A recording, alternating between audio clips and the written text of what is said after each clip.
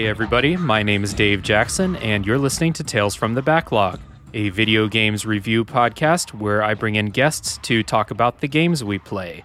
My guest today is a friend of the show, co-host of the Super Bracket Bros podcast, and proud head crab farmer, Jay Davis. Hey, dude. Hey, Dave. How's it going, man? I'm excited to be on today's episode, and I do appreciate Head Crab Farmer is one of the more impressive titles I've held in my life, so that's a good one.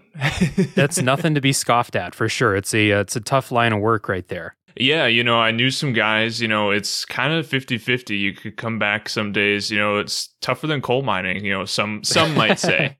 We get it done out in the fields, and, it's for the good of humanity. For some reason, we're legally obligated to only bring crowbars to our place of work. Yeah, it's odd. That must be one of those old laws that survives from like the 1800s for some reason. No one ever thought to replace it. Exactly. Yeah, I think, because I see these new guys out here, they're running around with gravity guns and saw blades. And I think we just sort of got grandfathered in having to use the crowbars. And, I'm working with the union on it. But I'll keep you posted as we maybe we can do a follow-up episode about the the state of head crab farming. Exactly. Yeah. Once a year we get together for the state of head crab farming 2022, 2023 and so on. So as Jay alluded to there, today we're going to be talking about Half-Life 2, which is a first-person shooter developed and published by Valve in 2004. And a quick elevator pitch for Half-Life 2, if you're not familiar, I would say that this is the OG, one of the OG modern first-person shooters. If you've played a first-person shooter since 2004, there's a good chance that Half-Life 2 was extremely influential in it. So there's my elevator pitch. If you're not super familiar with it, also a big focus on physics-based puzzles and stuff like that, which again, we'll get into that as we go. But before we get into Half-Life 2, I want to talk about Super Bracket Bros because it was one of the podcasts when I found, connecting with people on Instagram and seeing what type of podcasts people are doing. Super Bracket Bros was one of those where I was like, God damn it, Dave, why did you not think of this for a podcast idea? So, Jay, why don't you go ahead and explain what Super Bracket Bros is all about? Yeah, absolutely. So Super Bracket Bros, me and my co-host Eli, we try to do the same thing you do. We try to bring guests on every single week. But what we do is each season is a tournament, and it's a tournament between fictional characters. And each episode is a fight in that tournament. So we have seasons. They're about 32 episodes long because we have 32 fighters. And we just go episode by episode, match by match, talk about these characters, talk about why they're great, talk about, epic moments they had, what is cool about them, how we discovered them, how our guests discovered them, why they love them, all of that great stuff. And then we talk about who would win in a fight, which is just the fun part. It's just we can create go into the theater of the mind and really explore so sometimes it's the dumbest things possible and sometimes it's the coolest things possible. Dave, for example, was on Archer from Archer, super spy extraordinaire going up against an actual super spy in Black Widow from the MCU. Right. And that was a great time. That's Super Bracket Bros in a nutshell. But it's we're very focused on having a good time and exploring cool characters. We're not going to be one of those, we're not going to be one of those podcasts that talks about the numbers or bullet velocity or, we don't really go into that stuff. So if you're looking for a technical argument show, that's not really what you're looking for, but it's funny, and we try to be as, we try to be wholesome. We try to enjoy ourselves. But that's Super Bracket Bros. And it's always enjoyable to hear when people are jealous of our show concepts. So thank you, Dave. Yeah, it's the thing. Me and my friends, I have my other show, a Top 3 podcast, and we've been doing lists with each other for decades at this point. But the other thing we've been doing this whole time was who would win in a fight. And when I saw Super Bracket Bros, I was like, fuck, yes, of course. It's should be a podcast. Of course, it's great. And just one other thing I want people to know about Super Bracket Bros that I really like is that, so you're bound to get lots of characters on the show that people are not super familiar with. Like when we talked about Archer versus Black Widow, those are two that, you know, a lot of people have a base familiarity with both of those characters. But throughout your seasons, you have a lot of characters that I have no idea who they are. But what I really like is part of each episode is dedicated to like digging into that character's backstory, what their powers are, if they have powers, what are their abilities, what makes them a formidable opponent in this fight. And so like I really like that kind of like base explanation at the beginning of each episode, and then getting into the fight itself is also really entertaining too. So very good show. I really recommend everyone check out Super Bracket Bros. Yeah, no, I mean, just like you, me and Eli, we've been having these discussions forever, and, you know, we decided to throw it in front of a microphone. The origin of every podcast ever. We thought we were hilarious. And, you know, we decided to put a microphone in front of it. But yeah, and I think one of the best parts about it has been getting to connect with people like you know, with guests and people that love these characters and, you know, can bring an extra dynamic to it. So, but yeah, no, we would, anybody listening, we would love for you to come out and check out Super Bracket Bros and yeah, and I mean, have your voice heard as well. You know, we definitely take it into consideration, you know, with every fight, you know, we put out listener polls and stuff like that. So yeah, no, we would, we'd love to have you. It's really good. Right now, you guys are doing a season that is focused on kind of like firearms experts. Is that right?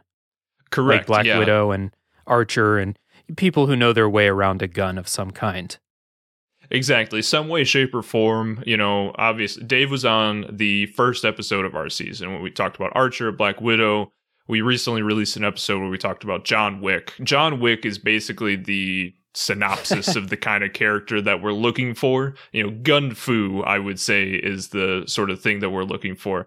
And so we also have characters like a lot of first person shooter, you know, characters, you know, so like Gordon Freeman was a character we considered. We ended up going with Alex Vance actually as a character in this tournament. And thankfully I had the opportunity to play Half-Life Alex, and so was able to bring that dynamic into the tournament and really, you know, because like you said, so many people know about Half-Life and a lot of people have played Half-Life, but VR is still fairly inaccessible. It's a pretty high price point. And so thankfully I don't have a Steam headset, but I do know someone who does, able to borrow it for the weekend and actually play it and then bring that into podcast and be like, this is really cool. I kind of think this is the future of gaming. It's so cool, you know, and able to, you know, bring that to the forefront. Or, you know, back in season 1, talk about a character from a Dungeons and Dragons podcast, The Adventure Zone. You know, like we, you know, both sides of the spectrum. You know, we want to bring it from every possible corner of the multiverse. Right. So yeah, every episode is not just like literally, you know, Batman versus Superman or something like that. It's you really get a wide range of characters on the show, and it makes it a really enjoyable thing to think about yourself, you know, when you really do get into a little bit of like the details of who has these abilities, how do they match up with the other person's abilities, but yeah, and really fun to listen to, of course. So once again, everyone, please check out Super Bracket Bros. You'll find information down in the show notes for where to find it, but you know, good podcast, you can find it anywhere you look. Speaking of Alex Vance, let's get into Half-Life 2.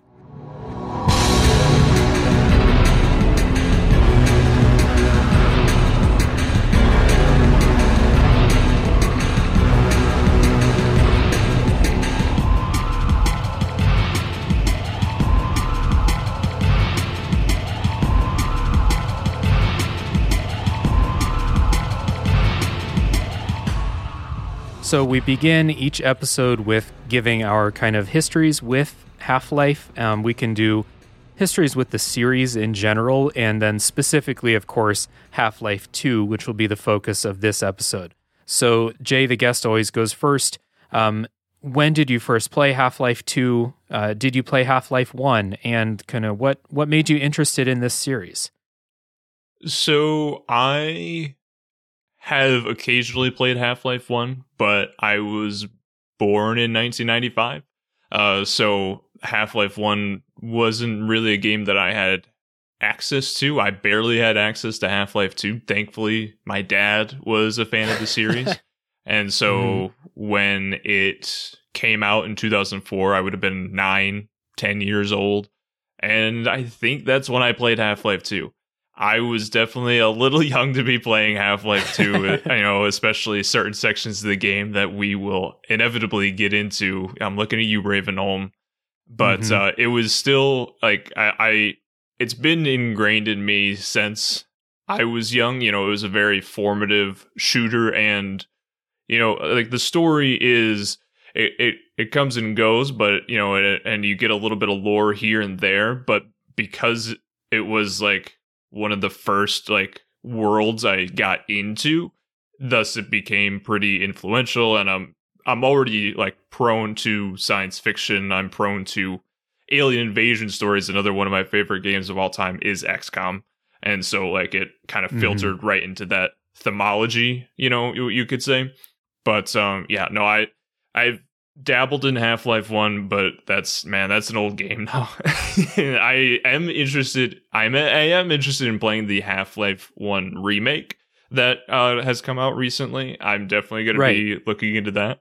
But Half-Life 2, I've always come back to it. It's a game that I can talk about with my friends, and I didn't played it too early. Played it growing up, have continued to play it occasionally just because it has nostalgia. And that's one of the things I'm most curious about diving in today's episode, is comparing my nostalgia for it to your fresh eyes on it. But I imagine we will get into that. But that's kind of my history with the series. Yeah, and as we've talked about as we were preparing for this episode, I had actually never heard of Half-Life until the Orange Box started to get some buzz when people were talking. Because I mean, if you think about that, that's still just an insane deal to get all of those like now critically revered and like amazing games all together in one package is still pretty wild to think about. So when that came out, I had heard of Half-Life from that, but I didn't buy the Orange Box for some reason.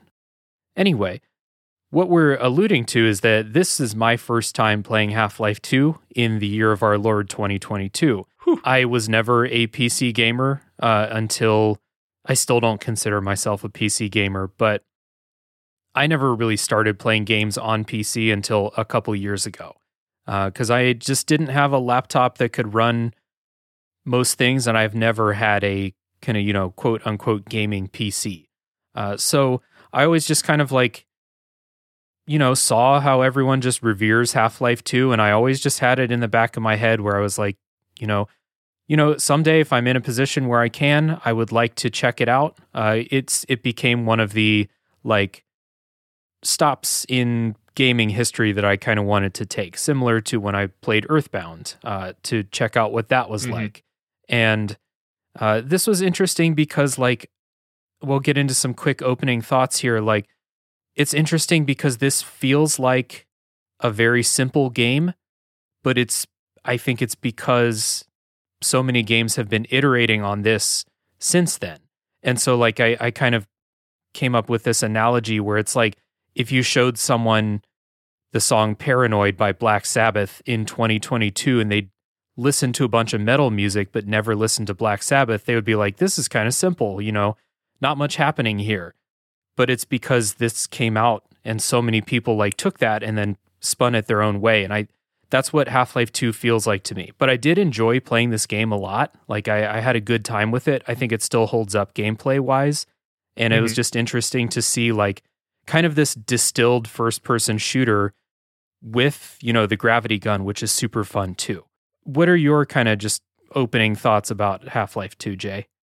Well, I played most of it in preparation for this episode as well, just because I was kind of curious to see, thinking about it more critically, kind of what I would think about it. And I mean, I I still had fun. Like I enjoy this game, and it's more than just like the iconic sounds, because like that's what I noted when I played Half-Life Alyx. Like that's what zapped me right back into the world when I put on the VR headset, was the sounds of the world. Mm-hmm. And that I was kind of worried. I was like, is that all this is going to be, is just like nostalgia? And I think that some things don't really hold up, are more boring than others because of the iterations that have been made.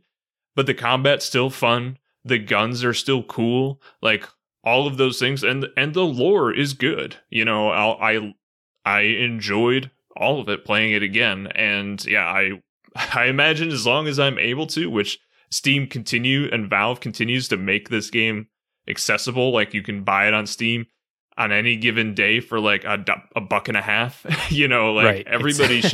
Everybody should play this game at some point. Like there's no excuse, and you'll see, how influential it's been. And that's kind of been what Valve's philosophy is. If they're going to make a game, they're going to make specifically a Half-Life game, it's got to be a bit revolutionary. It's got to break some molds and set some standards. And like looking back, that's what they did in 2004, looking at like the landscape of things at that time. And so I don't have a lot of kind of context for what it was like in 2004. Like I think about what I was playing in 2004. I was probably playing Morrowind all the time, like switching between Morrowind and, mm-hmm. Madden 2005 or, whatever Madden game was out. That was basically all I played back then, was those two games on my Xbox. So I don't have a lot of like historical context for what it was like when Half-Life 2 came out, but in, talking with some people, and then we'll get into this in the episode, it's very cool to see like this little slice of history, and then see like extremely clear like through lines to future games in the genre, and even some future games that Valve did, which we'll talk about a little bit. So let's give the spoiler policy for today's episode. This one's going to be an odd one because this is the first like direct story sequel that I've covered on this show.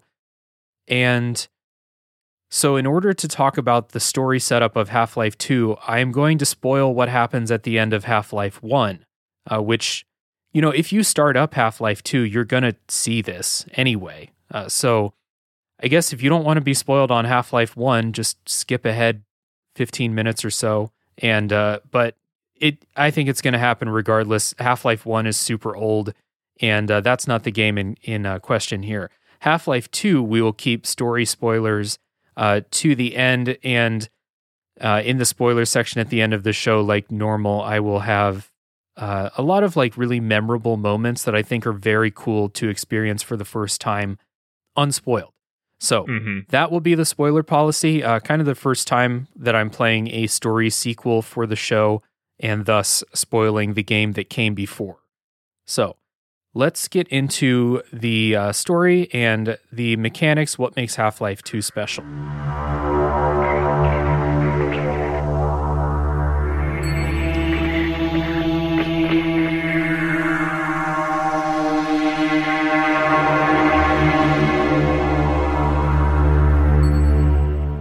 So the story setup in Half-Life 2, like we said, directly following the events of Half-Life 1, well, sometime in the future, but 20 years after the end of Half-Life 1, as far as I know. In the first game, there was an incident at the Black Mesa Research Facility where Gordon Freeman worked, where, oopsie, scientists accidentally opened a portal to a hostile alien dimension. Whoops, my bad. You play as Gordon Freeman, who we mentioned before, Gordon Freeman was the main character in Half-Life 1, I assume, because everyone in Half-Life 2 they react to Gordon Freeman walking in the room the same way I would react if Michael Jordan walked in the room. Everyone's like, holy shit, it's Gordon Freeman. I can't believe my eyes.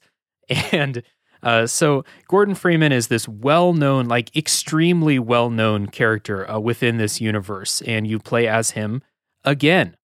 And at the beginning, Gordon is woken up out of some kind of interdimensional stasis and put on a train to go into City 17, name of this city, where there is like this extreme police state happening that is controlled by the aliens from Half-Life 1, which I didn't know because I didn't know anything about Half-Life 1, because, you don't see a bunch of aliens right away. It's just soldiers in super armor and stuff, but they're not actually people in there.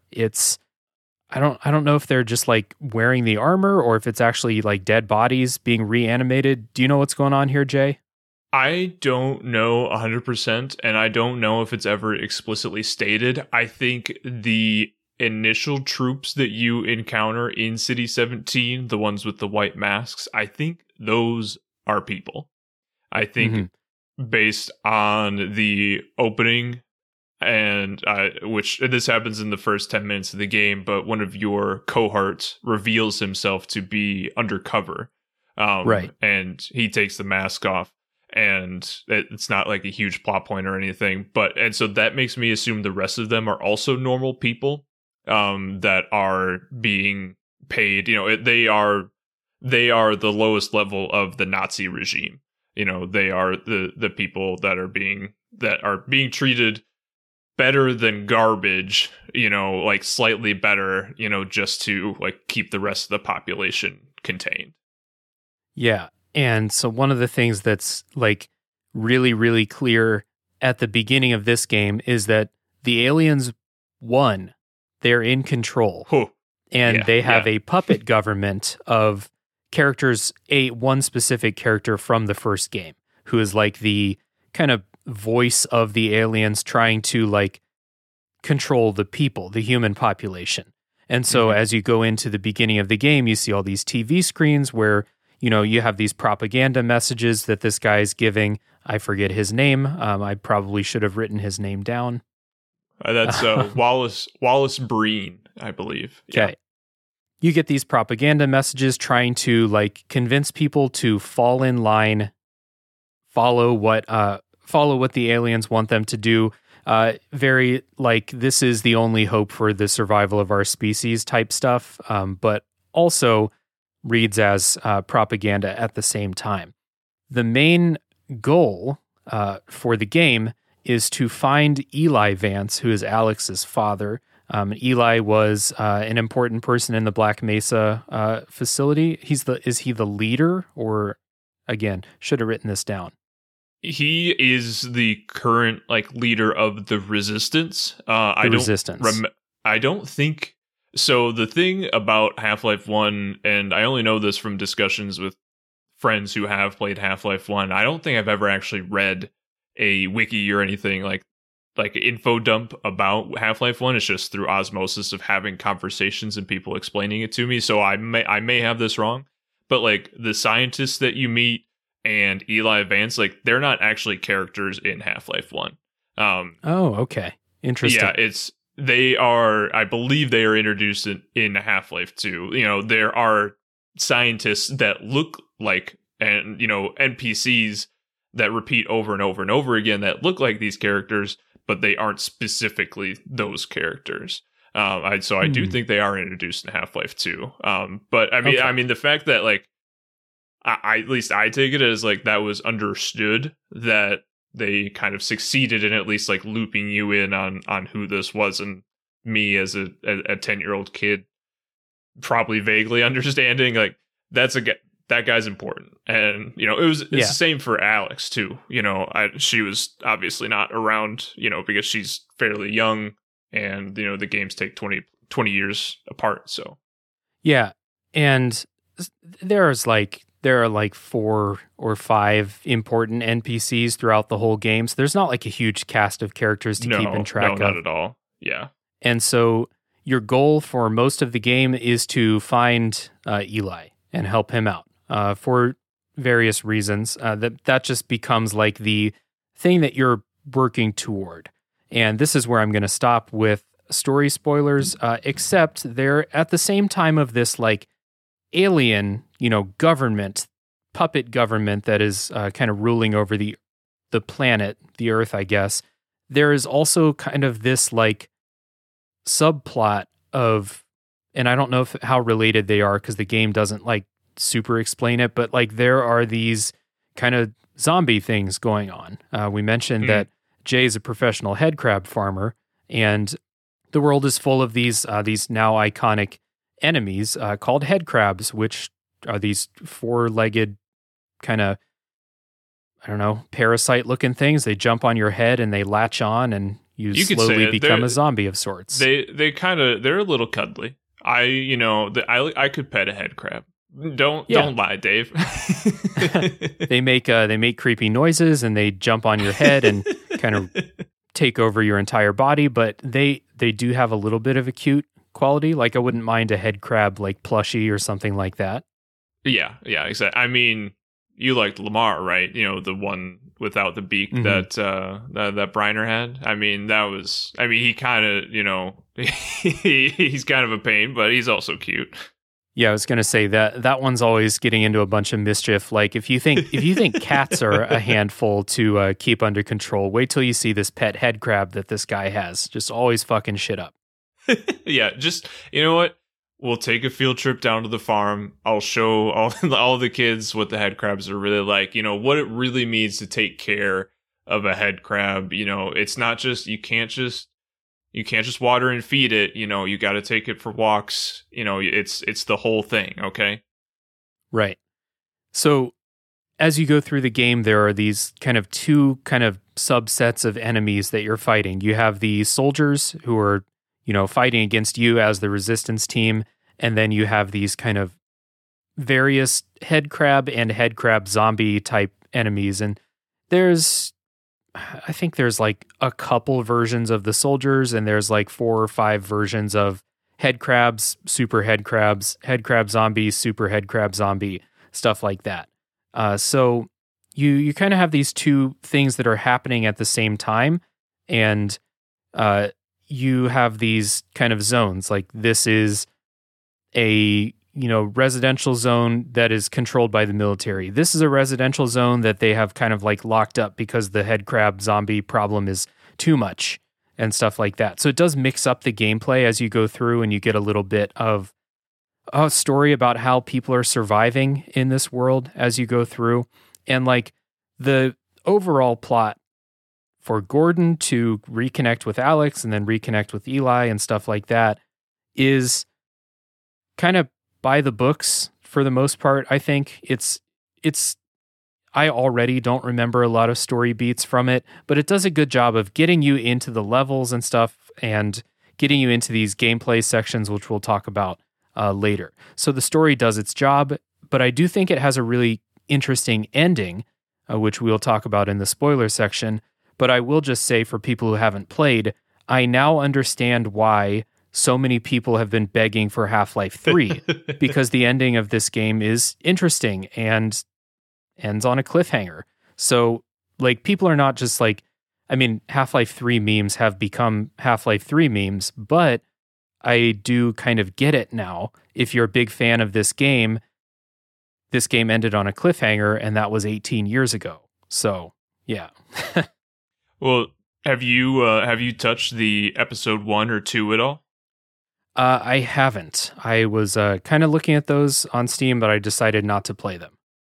Yeah, so they do pick up where Half-Life 2 ends off, but then episode 2 ends on what I would argue is a bigger cliffhanger.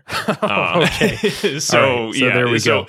You're still correct, but yeah, no, they do continue the story for a little bit, but no, it still ends with a gut punch for sure. So the story, as I was going through, was kind of like, here's what you need to do to get through this level. Here's your goal for this level, and then you go through. Every half hour or so, you walk into a room and all the people go, holy fucking shit, is that Gordon Freeman? And then they're like, okay, you gotta go. And then there's an attack and they're like, hurry, you gotta go, Gordon. You go to the next place. Holy shit, Gordon Freeman. And then it continues. And I laughed every time the NPCs reacted like that, every time. So yeah, I enjoyed kind of like the flavor and like the lore and just kind of looking at the state of things in the game more than I enjoy the beat by beat story of it, I guess.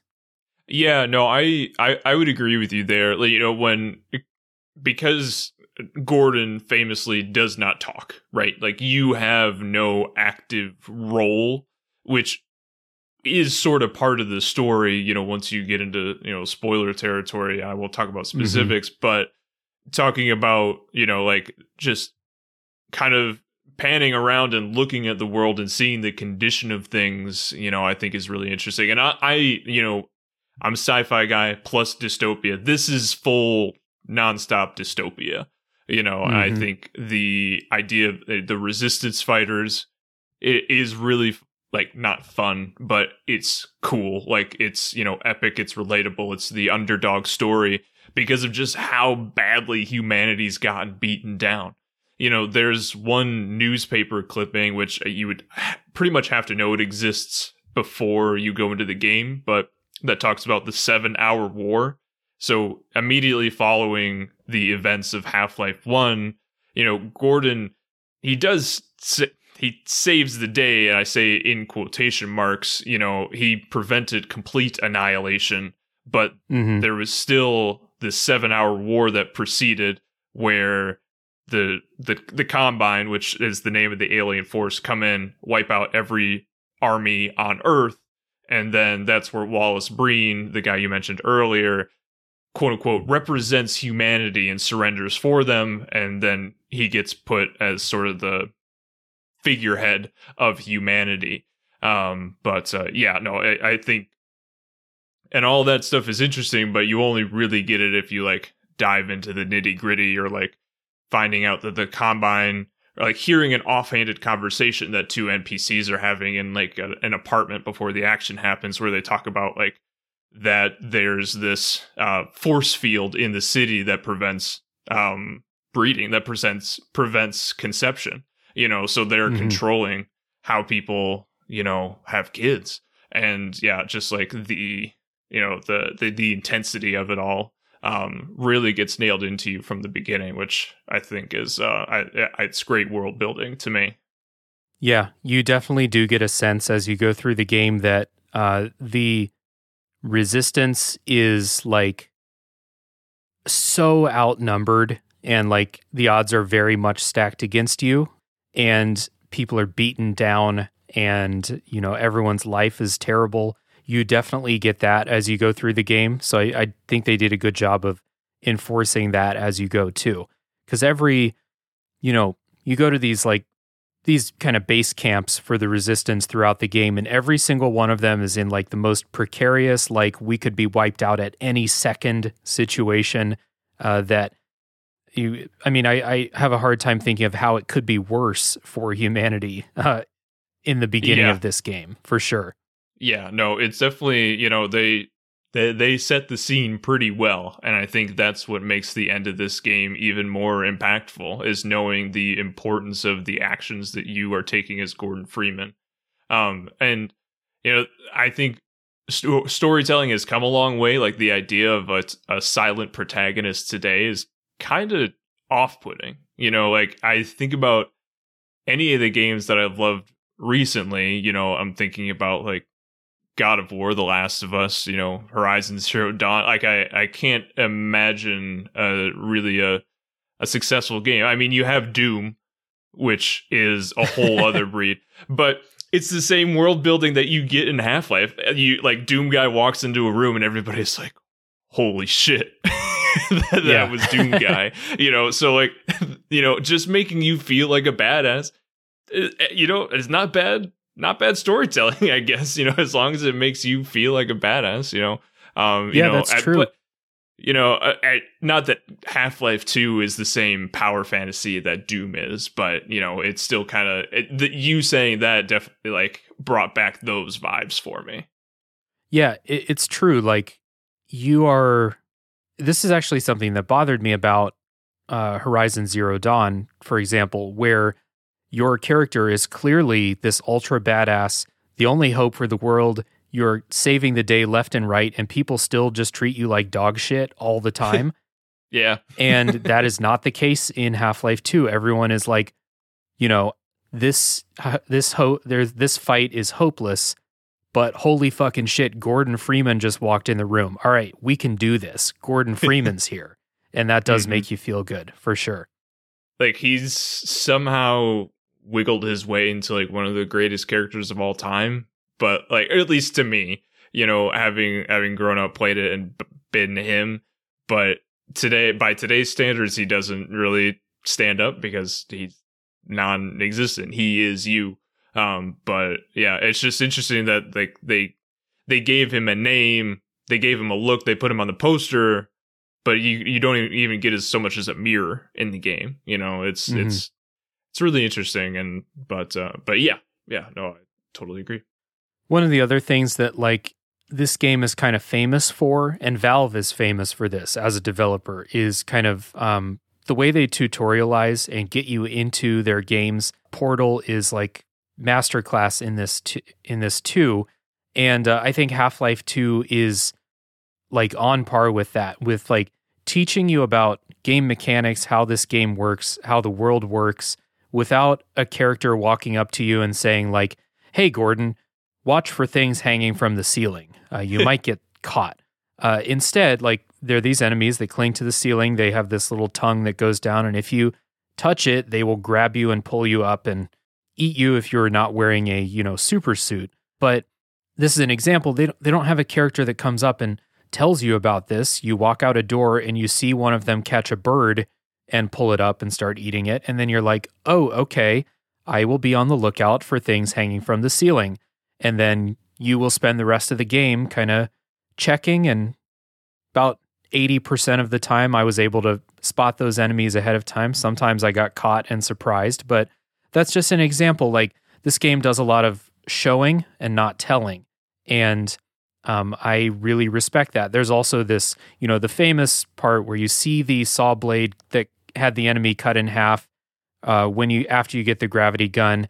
And then you go in the next room, there's some enemies coming, and there's that saw blade. Pull it back out, shoot it out with the gravity gun, and you learn how to kill things with the gravity gun. And not a word is spoken. It's all done through like the way things are placed and you know, encounter design and stuff like that. And I think that's something that is just very refreshing. Number one, not to sit through a cutscene of someone explaining to you, you know, every use for the gravity gun. Just kind of show me and let me figure it out. I am smart enough to figure this out. And I think this game does that really, really well. Yeah, that's one of the things I've noticed. Like, I did not have the wherewithal to like enjoy that perspective as a kid playing the game, but it's something that I very few kids like, would have that perspective. No, yeah. As a 10-year-old, I wasn't like, wow, you know, this is really intelligent level design. No, I didn't say that, but like going back, I'm like, that's why I was able to play it as a kid, because things were intuitive. You know, I was able to understand, and you know, somebody wasn't talking about it for 2 minutes about how it works.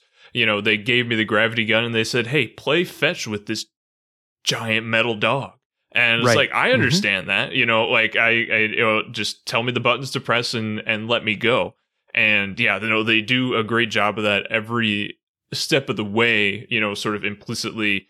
And then I think the biggest thing is that it teaches you these things, and then you have a plethora of ways to like explore those mechanics.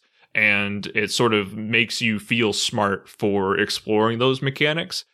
And sometimes they come back later in the game. Sometimes they don't come back at all. But it still feels rewarding to be able to use all of those things. You know, to use that saw blade through the extent of Ravenholm. You know, and if you're an achievement hunter like I am, you know, there are achievements that push you towards things. It's like, go through Ravenholm with only using the gravity gun. And man, that's tough, you know, and things like that really, that's where other games got it from, you know. And I mean, obviously there were games before that had great level design, that had, you know, had great ability to teach you without, slamming you over the head with it or giving you a wall of text. But Half-Life 2 was, I think, maybe one of the first ones to do it, at least as far as like a shooter goes.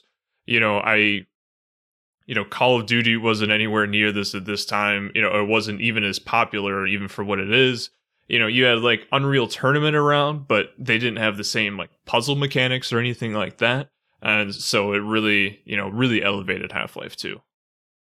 Yeah, and it was something that I had heard about. This is something that like games people praise Half-Life 2 for. So I had heard this, and then I started playing it, and I realized that it's all over this game of like showing you, mostly not there's a couple things, like a couple weird things later on where it's like a one-time mechanic where they do kind of just tell you like, hey, do this to do this. But especially early in the game when you're like coming to terms with like what the game is and what you need to do, they do a really good job of showing, not telling. And another thing that I just want to praise this game for before we get into gameplay, like super heavy, is there are like, and this goes into level design, where there are a lot of times in this game where you need to move quickly through a level, and you're either being chased or there are a ton of enemies around and you just need to run and find a safe place. And I think this game is incredible at making you feel like you're desperate and like picking literally the first place you see, but that is the way the game wanted you to go the whole time. And they do a really good job of like guiding you along the path. Like in the first level, there's a chase on these rooftops, and you're running, you're being pursued, you are not super powerful at that point, and it feels like this really intense escape sequence because you're running and you're like, oh shit, there's a window, where should I go? Like, okay, I guess I'll try that window. And it's, they very cleverly set up the way that the level geometry is, and lighting, and all of these things that we've come to appreciate in games. This was here in Half-Life 2, and so when you're like, fuck, window, okay, I'm going to try it. That window was the way the game wanted you to go the whole time, but it feels like you're on this epic chase because you're just kind of making decisions in that stream of consciousness instead of, really picking like, I've come to a T intersection. Do I go left or right? It's really guiding you through this path very elegantly. And this happens several times throughout this game. Yeah, I think that it's something that's influenced a lot of modern games, is the idea that this is a linear game. This is like right. the definition of, some might say, like it's very straightforward. There's hardly like two paths to take ever. There's multiple ways that you could take down enemies, different guns you can use, there's lots of different things as far as that goes, but it's a linear story. And I think that's where, like, honestly, I'm thinking about The Last of Us, like that is a linear story, but is still a world. They're still pushing you in one direction, but presenting you with different options combat wise that make it the whole experience feel fluid. And that's something I never really thought about with Half-Life 2, but like the urgency that it presents. I think all the levels are like burned in my brain, so I know exactly where to go. So I think that's something that I've lost over time. But yeah, you're right. I think that because like I'm thinking about that rooftop, and like when I'm getting pelted by pistol shots, like I know that I'm going to survive those pistol shots if I go to A to B to C and go through the window. But the urgency is something that I don't feel anymore, but it's right. It's there. It's slowly pushing you. And if you do stand around with your thumb up your ass, you're going to die. But, I think it does do a great job of pushing you in the direction that it wants. And, and there are, there's 1,000 caches of supplies that you can stop along the way, that are hidden and things like that you can stop and go get. But it's all optional. You can just keep on trucking if you want to. And, I think it can either provide a great story experience, a great gameplay experience, and, if you're into the treasure hunting kind of thing, it also has that too. no, I won't say never, but I very rarely got to a point in this game where I was like, I don't know what to do or where to go. And all of those decisions felt really natural, where it was like, I see a radio tower here. Let me go check that out. And turns out that was where I was supposed to go. There, it doesn't feel like and this might be a little bit of like the time that it came out, but there's not a lot of wasted stuff on screen. Like there's a bunch of buildings you can go into, and if you go explore in the buildings, you'll find some of those like collectible Lambda signs, or you'll find some health kits or some ammo and stuff like that. You'll be rewarded for poking around, but when you're trying to decide where to go, I really felt like this game did a great job of like, just kind of subtly pushing you toward the place where they want you to go.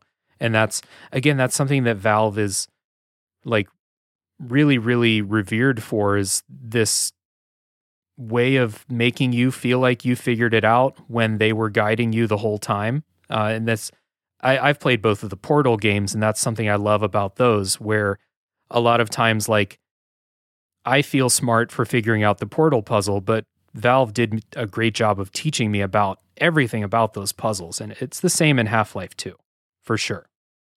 Yeah, it's the layered mechanics, right? It's the discovering that, oh, hey, I can... these are all the things I can use the gravity gun on, and they showed me those exploding barrels earlier, and you do 1 + 1, and you start chucking exploding barrels at enemies, and it's like small stuff like that, which like seems obvious by today's standards, but no one says, hey, let me borrow the gravity gun and show you how to launch explosives, or nothing like that happens. And it's just very intuitive. There's no, like, you never have to like check a map. There is no map, there's no waypoint system or anything like that, and so I totally agree with you. Yeah, and I think this is a good place to transition into talking about gameplay a little bit.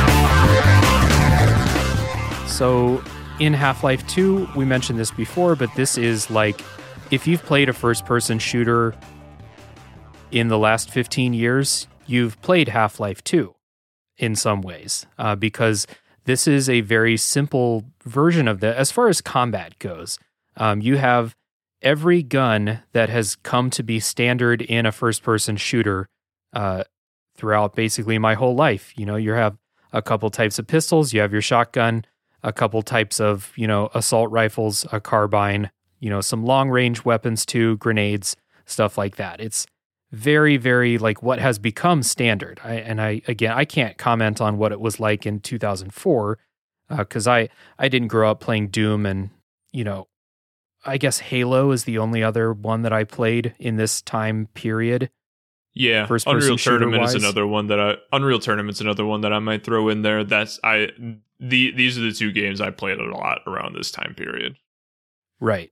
But like Halo has some different types of guns, like a little bit more alien flavor in the guns, but Halo's basically the same as this, except you have a better melee capabilities in Halo than you do in Half-Life. But anyway, this is pretty standard. I played this game on easy mode. Fun fact, Jay, this is the first-person shooter that I've ever played with keyboard and mouse. Wow. So how'd that feel? I'm curious. It was difficult. Moving around with WASD is real hard for me. a little bit easier in Portal because, and I played Portal, I guess it's not the first time I've used a first-person control scheme on keyboard and mouse, but in Portal, you're not fighting. You're not going to die in Portal. And so I played this game on easy, and that felt like a good difficulty level to me. Enemies died in one headshot or, a couple shots to the body, they go down. That feels right as far as a shooter goes. One reason I play a lot of shooters on easy mode, like Uncharted, I've played all those games. I play those on easy because I don't like bullet sponge enemies. And so this felt like a nice difficulty challenge. I still died several times throughout the game. Easy mode is not literally like you're invincible. It's just felt real good to me. So this game's kind of like thing that makes it stand out, though, as far as gameplay and combat, is that gravity gun, which we talked about earlier. And the gravity gun has two functions. You can kind of shoot an energy blast to hit something that's in front of you. Only certain objects, like the game knows what you're pointing the gun at. So you can shoot this at people. You can shoot this to break boxes and other destructible things, but you can't just you can't shoot NPCs with it. And you can't just shoot a wall with it even. The game knows what you're pointing the gun at, and it will let you do that. Same goes for the kind of gravity thing that pulls things toward you. You can use this on all kinds of objects throughout the game. And when you pull something toward you with the gun, you grab it, then you can throw it. And that's when, like Jay said earlier, you get into all of these cool combat kind of, again, you feel like you're like, I wonder, should I pick up that explosive barrel and then throw it with the gravity gun? But the game has been teaching you to do it the whole time. And so you can get yourself out of a lot of sticky situations just with this one gun, and it's super fun. I had a great time just messing around with the gravity gun throughout the game. Yeah, gravity gun, I would say, is one of the things that holds up in this game that I think is one of the best parts and is still extremely fun to use. And it's extremely fun to find ways to where you could win with a gun, but to choose to use the gravity gun instead, to kind of jank your way through some combat situations where it would be a lot easier to use an assault rifle, where you could just start picking up pieces of a crate and seeing how many times it takes to chuck a piece of wood at an enemy to defeat him. Not that I've done that specific thing, but there's a lot of interesting things that you can do with the gravity gun, as far as you can pull a sheet of metal to you for cover, I did that a lot, to, with even temporary boxes that are only going to last for a few hits, it could be those crucial moments, between enemies, or between cover where, you need that to be able to get to one spot to another. And, the gravity gun, absolutely iconic. I love it. And definitely one of the best guns in gaming, period. I think it was the perfect gun for this game, given, how much it uses the physics engine as well. The physics engine is that's probably beyond the guns, beyond what the game is able to teach you and level design and all that stuff. What the game does with its physics engine is probably what was technically the most revolutionary thing during the time period, because, no shooter had physics puzzles, where you had to consider the weight of a cinder block, where the same way you'd have to do in Half-Life 2. And I've kind of been curious to hear your thoughts on that specific gameplay mechanic, because by now, it seems simple, maybe straightforward, but I was kind of curious what you felt about the puzzly side of things. Real quick about the gravity gun. One thing that I really appreciated is you spend a lot of time in vehicles in this game. And there are a couple different kinds of vehicles, and it's a little bit janky. You can get the vehicle stuck pretty easily. There's lots of, downed cars and stuff like that, blown out cars and stuff. And it's kind of easy to get the vehicle stuck, but how you get them unstuck is you can use the gravity gun. You got your little buggy like wedged between two parked cars, just pop it out with the gravity gun, things are fine. And I really just had a great time with the gravity gun. I think this game would be good without it because the shooting is still pretty good. But like with the gravity gun, that's what elevates this into, like really fun, video game stuff. I had a great time. With the physics puzzles, yeah, like you said, they're pretty simple.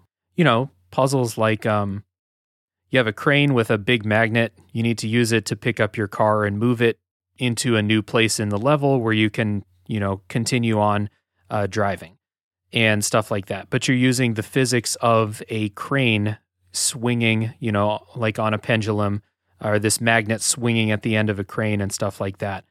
I enjoyed it. They're not hard, and I don't want them to be hard. This isn't the type of game where I want really hard puzzles. I don't want to spend an hour trying to figure out a puzzle in this game. This game took me like 13 hours to beat. It's not a super long game. And the puzzles are short enough. They're there to kind of break up the pace a little bit, give you some quiet time, and I enjoyed it. Yeah, no, I like knowing that this is one of the things that I encounter just playing a game over and over again, which I should probably just play a new game. But I refuse. And like I know the puzzles and I can go back and I remember them fairly well, as time continues. And so I was just kind of curious how you felt about it. But yeah, no, I remember you mentioned the quiet time. I think it's a great way to break up the action because the action can be so frantic, sometimes. And so, yeah, no, I think, I think you're right. Like it matches this game and, they save the brain bending puzzles for the end of the Portal games. And I think that's appropriate.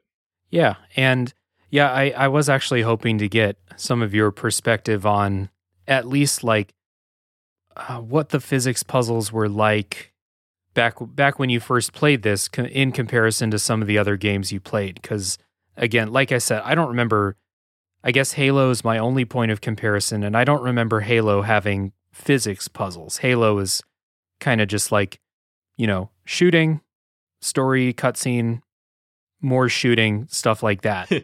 Yeah. Yeah. So like, if this was one of the first like first person shooters to incorporate like I don't want to say super realistic, but it's realistic enough, the physics engine, to kind of just add this dimension to it. And then so you have the puzzles, but also the physics engine plays into using the gravity gun, which is, again, just super fun. Yeah, I think that's what, takes the game from good to great, because the gravity gun doesn't work without the physics engine, right?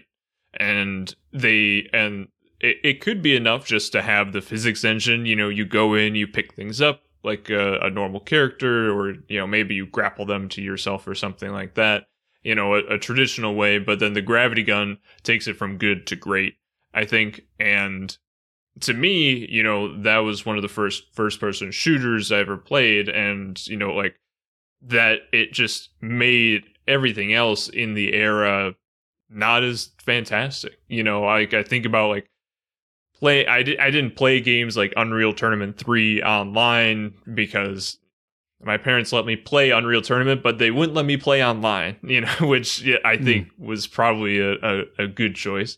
But I think like I played the campaign for that I don't know how many times, and that's just like glorified capture the flag, which is fun for what it is. And Call of Duty, you go from A to B to C, you got to kill a certain amount of guys, but and find all the intel drops and things like that, and sometimes they're hidden behind trick walls.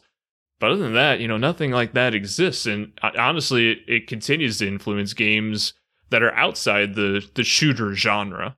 Even in games a few years later, I'm thinking about like the Resistance series that had like a similar weapon wheel, for PlayStation.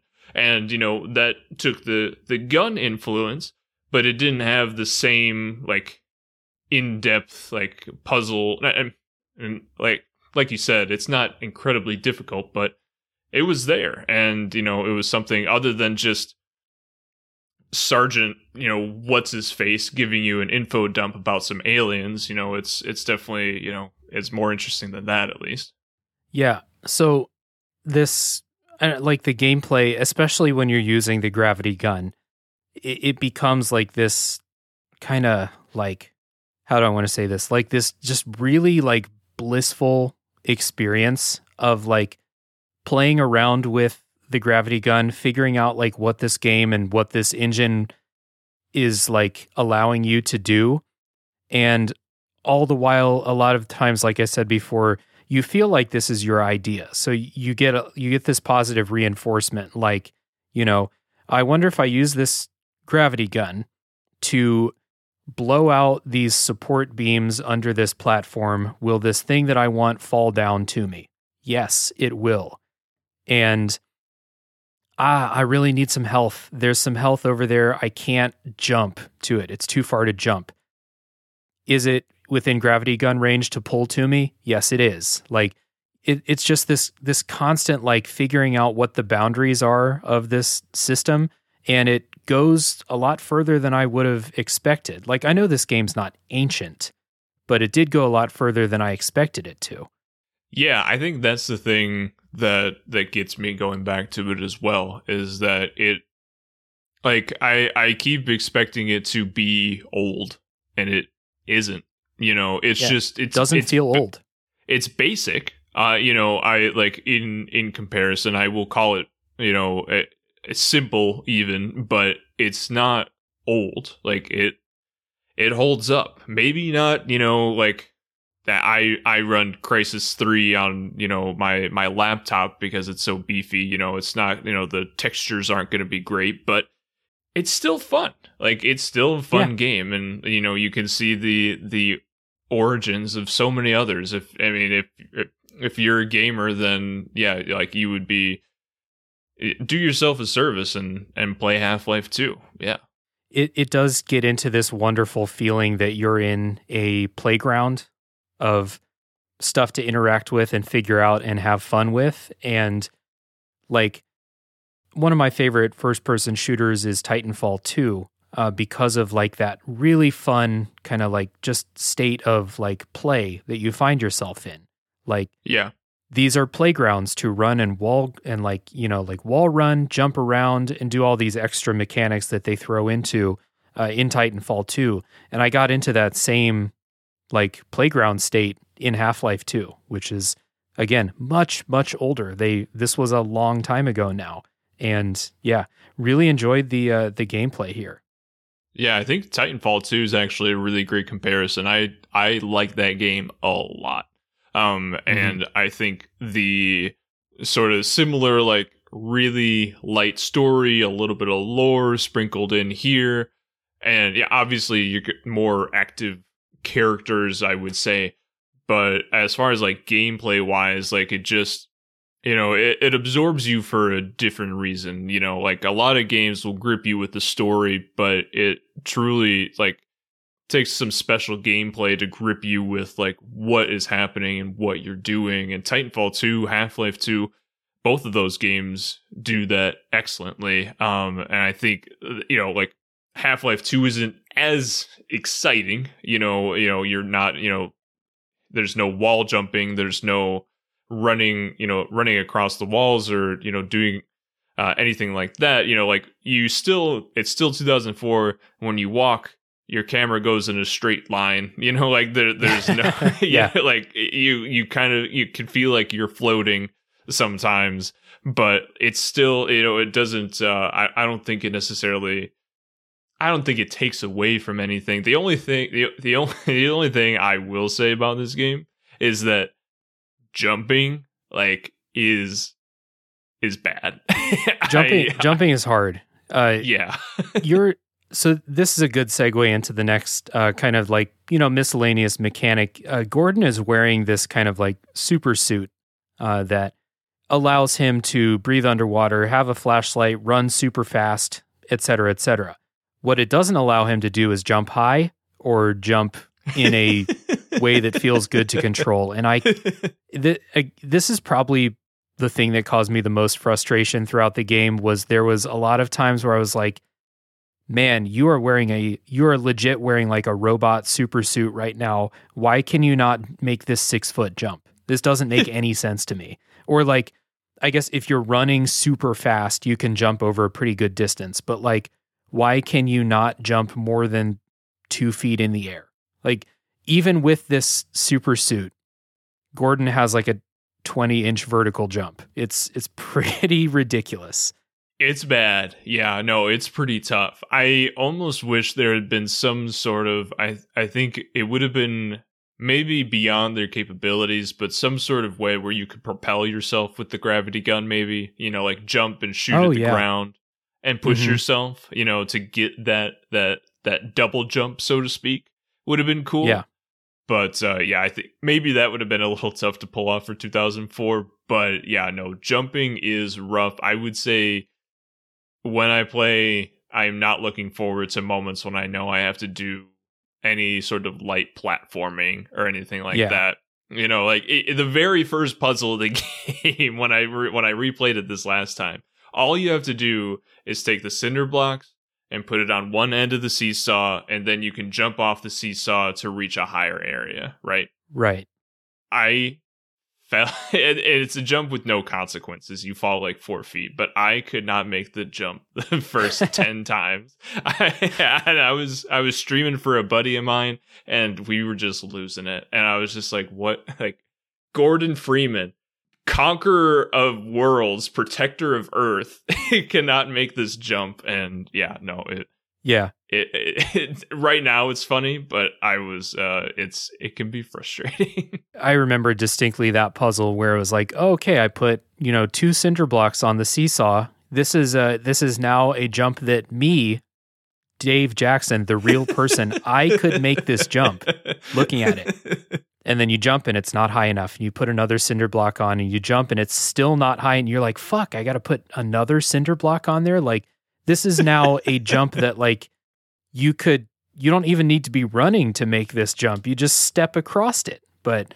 yeah, it's the jumping is probably the thing that I found most frustrating. You're right. Specifically like how high vertically you can jump. And they want you to use the gravity gun to move boxes to jump on top of and make yourself little platforms and stuff like that. That's probably why, because like thinking of like Deus Ex, you have similar, it's not a super suit, it's your actual legs in Deus Ex, but like you get super jumps in those games. And I think that would have fit really well here with the suit that Gordon's wearing. But I get they want you to use the gravity gun and stack stuff and stuff like that. I get it. But still a little bit frustrating. And there were definitely some white knuckle moments doing some platforming on the side of a cliff or something like that. Like any time where I'm like, oh, platforming time.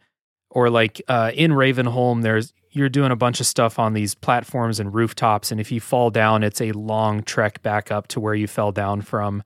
So that's definitely probably the least fun part of the game, I think. Being a PC game, you can pretty much save whenever you want, right. So that is one benefit, that you're able to do. And so I, take copious advantage of that when I play these days. It's something I didn't realize, but yeah, almost like falling not to your death is almost more annoying, because I'm like, just start me back up there, please. Like, just like, bring me back. And especially like when you lose health and you're like barely alive and it's like, okay, I guess it's time to get out the grenade. And speaking of with your suit, this kind of ties into how your health system works. You have like shields on your suit that protect you, like Halo. Basically, if you've played Halo, you understand this. And then you have your actual health. If your health goes down way far, sometimes your suit will heal you a little bit. It will. I think it actually says like injecting morphine and stuff like that. Like, it will bring you back up to not full health, but it will get you out of the red. Sometimes I was never able to get a handle on like what would trigger this, but it does happen sometimes. Do you know, Jay? Yeah. So what triggers it is when a poison head crab attacks you. It probably happened a lot in Ravenholm. Okay. Yeah. So that like your suit is injecting like an anti-venom into you. That's kind of what's happening. Yeah, because like the venom, like the poison mechanic goes straight through the armor. So I don't know if you ever noticed that, but you might still have 50 pips in your armor health, but poison head crab will get you. You go straight down to 1, and then you start going back up. Which one of the things that always, like, really small things that always kind of bothered me about the game, but was nice mechanically, is like you get hit with a poison head crab. You were at 25 health. It brought you down to 1. And then your suit will take you back up to like 75 health. Right. Which I was like almost thankful to get hit at that point. But yeah, so that was that particular mechanic. Yeah. And your suit has kind of an energy meter whenever you're using one of its special functions, like you said, the flashlight, breathing underwater, sprinting. This is all kind of governed by how much energy your suit has. This is different from your shield. And so it limits how long you can swim and how long you can sprint, how long you can have your flashlight on. And it's all just tied into this one bar, which is nice. And there are some sections in the game where you definitely need that flashlight out. There are some, I wouldn't call them scary, because this isn't a jump scare game, but there are some dark things. There's some dark levels where there are scary things waiting for you around the corner. There's a lot of surprises and stuff like that. I was worried because I had heard people say this game was scary, and like people who listen to this show know I don't like scary stuff. I don't like jump scares specifically, but this was fine. It got tense sometimes, but you're more powerful than any of the enemies you come across as long as you are, playing on easy mode like me and kind of paying attention, not dicking around. You'll be okay. Yeah, no, I would agree with that. I do think like Ravenholm has become less scary as I've grown up playing it over and over again. Yeah. But yeah, that was I had to go get Dad for that one. I was definitely young enough where I was like, I'm not doing this one alone. And yeah, no, like Ravenholm is the closest it gets to that. But yeah, no, I would not call this a scary game per se. But yeah, no, I don't think that at all. That's right. The energy meter. That was one thing that I disliked about the game, is that your flashlight and everything is tied into the one energy meter. And maybe it's because they do separate them in the episodes. So in episode 1 and 2, you do have a separate like flashlight and energy meter. So like you can actually have the flashlight on when you're underwater and not, be doubly consuming. It is interesting that it's like this sci-fi super suit, but it only has enough energy to keep a flashlight on for like a minute and a half. Which is kind of interesting. Well, it's interesting because and I'm going to show my nerd here a little bit. It's an HEV suit, which is, I've always equated it more similar to like a hazmat suit, to be honest. Like, I think it provides some armor capabilities, but to be honest, like, I always thought, man, Gordon Freeman's just holding his breath down there. Like, that's why it comes out of the energy meter. But also, yeah, regardless, yeah, it should be, he should have a little bit more flashlight to him, more than a wind-up does anyways. Well, you have about as much energy to like sprint at superhuman speeds as you do to keep a flashlight on, which don't feel like they would consume the same amount of energy if we're thinking that way. But anyway, this is kind of the two things you're managing is your shields and your health, and you find lots and lots of pickups around the world, and then also like before any big staged, combat encounter, you'll find lots of recharge stations and stuff like that to get yourself topped up. I was playing on easy mode, but I rarely went, a long time without finding these pickups. Maybe I was playing on easy mode, so I didn't need them as often, but they are really, really common. This isn't like a game where you're going to be at low health, super tense for hours at a time, or even like more than 5 to 10 minutes at a time. It's pretty generous, I think. Yeah, it is. And I would say I don't know if the like health and ammo, if that generates more or less based off the easy, medium, hard. But I know the enemies get spongier and you take more damage as well. I know that, but I don't know if the ammo changes. And so like you do need that on the higher difficulties. Like you need that constant refill. Because like I get the sense they never really wanted you to go into an encounter, or a big encounter low on health, like that. Right. That's not fun, like it was the point of the game is not survival. It's not, like you do have to do some ammo conservation at some point if you want to use certain guns at certain points. But I mean, other than that, you can pretty much get by, and like even if you were plumb out of ammo, you still have the gravity gun and you can still do cool things with that. So yeah, and that was a situation I found myself in a few times where, again, I'm not great at first-person shooters, so I did find myself out of ammo from time to time, but you always have that thing in your back pocket where you get the gravity gun out, start looking around, all right, there's a box over here, let me pick this up, throw it at this enemy here, and you can get yourself out of most situations like this. You can also, they introduced turrets in this game that are very similar to the turrets in Portal, if you've played Portal, and you can use your gravity gun to, first of all, take them out of action, but then also you can place them for yourself, which is really, really helpful later in the game.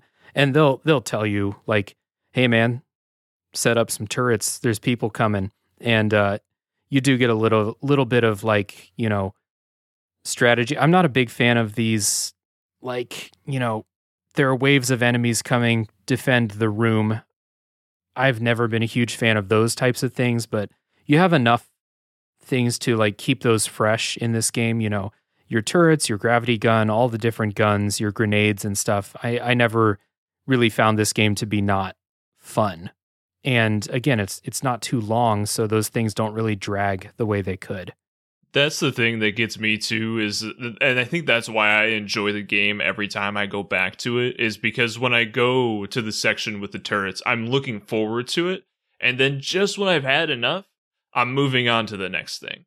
Right. I think that happens a lot, where they know exactly, they're very good at climaxes, and I think combining the climax of where you're at story-wise and where you're at, game mechanic-wise, I think those two things match up really well, because like, the turrets, one of my favorite mechanics, it's fairly simple, but the way that they do it, the environment that they do it in is always a good time to go back to.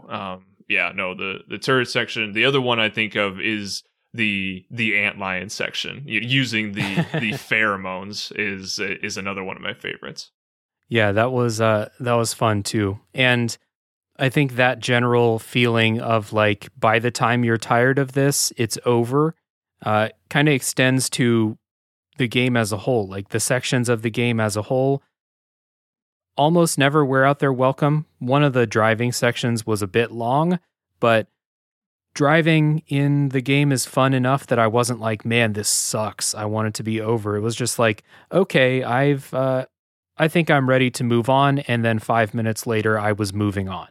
Mm-hmm. And that happens basically throughout the entire game. It's really, really well paced. Yeah, pacing is a good way to frame it, because the driving sections, it's not Need for Speed, guys. Yeah, that is not. But it's good enough to get you and make the world feel expansive too. I think it would almost feel way too small if you weren't, moving yourself from spot to spot occasionally using these vehicles. And I think it never expects you to like jump out, stop, combat, go back in the car, stop 5 seconds later and attack again. It's very obvious when it wants you to stop, because your progress will be stopped. Other than that, it's a chase scene. and I think it balances those things pretty well.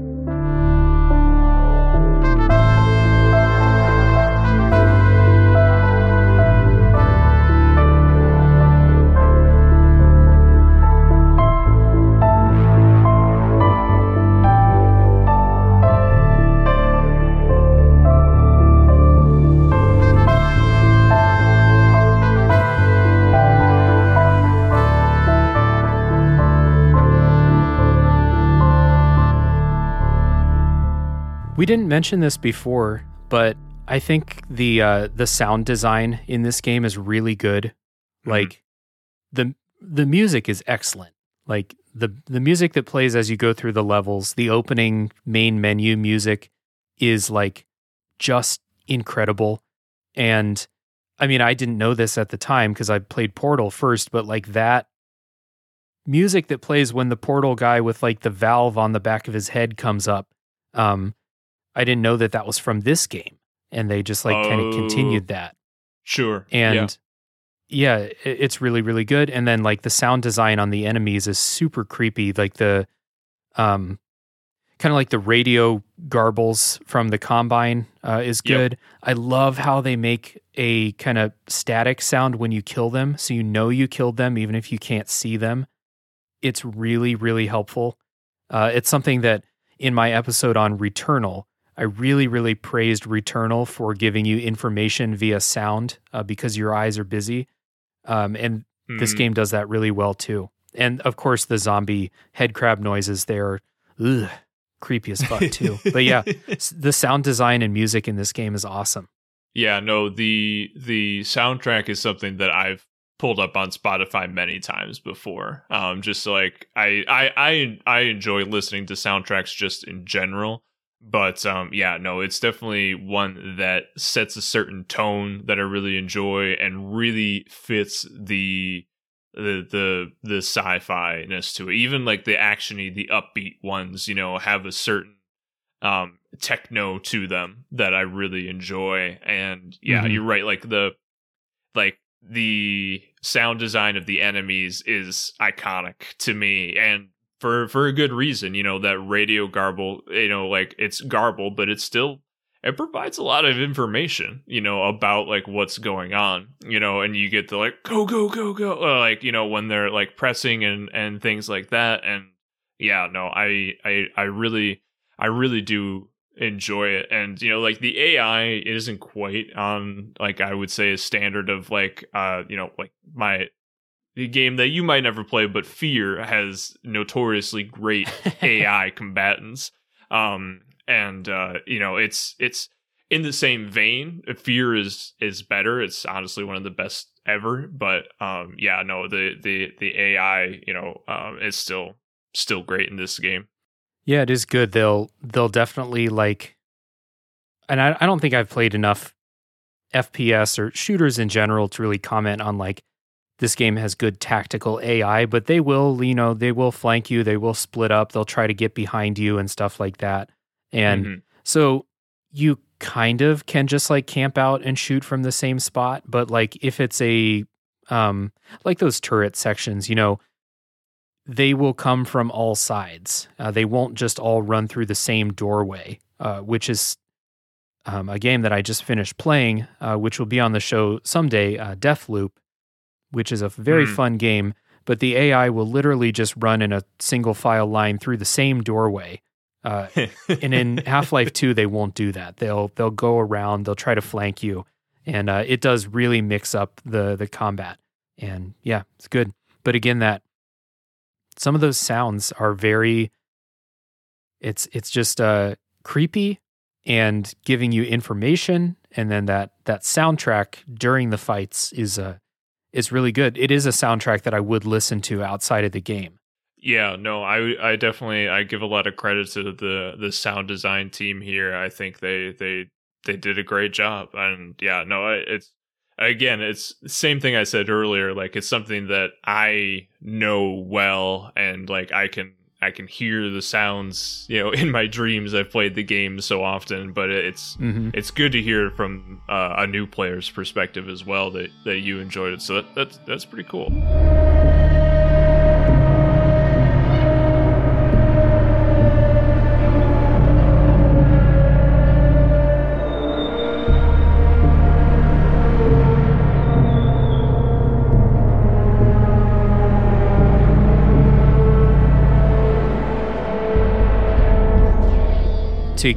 get into some kind of closing thoughts here, this is just a well-made, very fun video game. Like, that's kind of my thoughts as a video game, playing it for the first time in 2022 without thinking about historical context much. As I went on this show, that's kind of my goal, is like, let's talk about and appreciate the context at the time, but I am a person playing it in 2022. I need it to be fun in 2022, you know.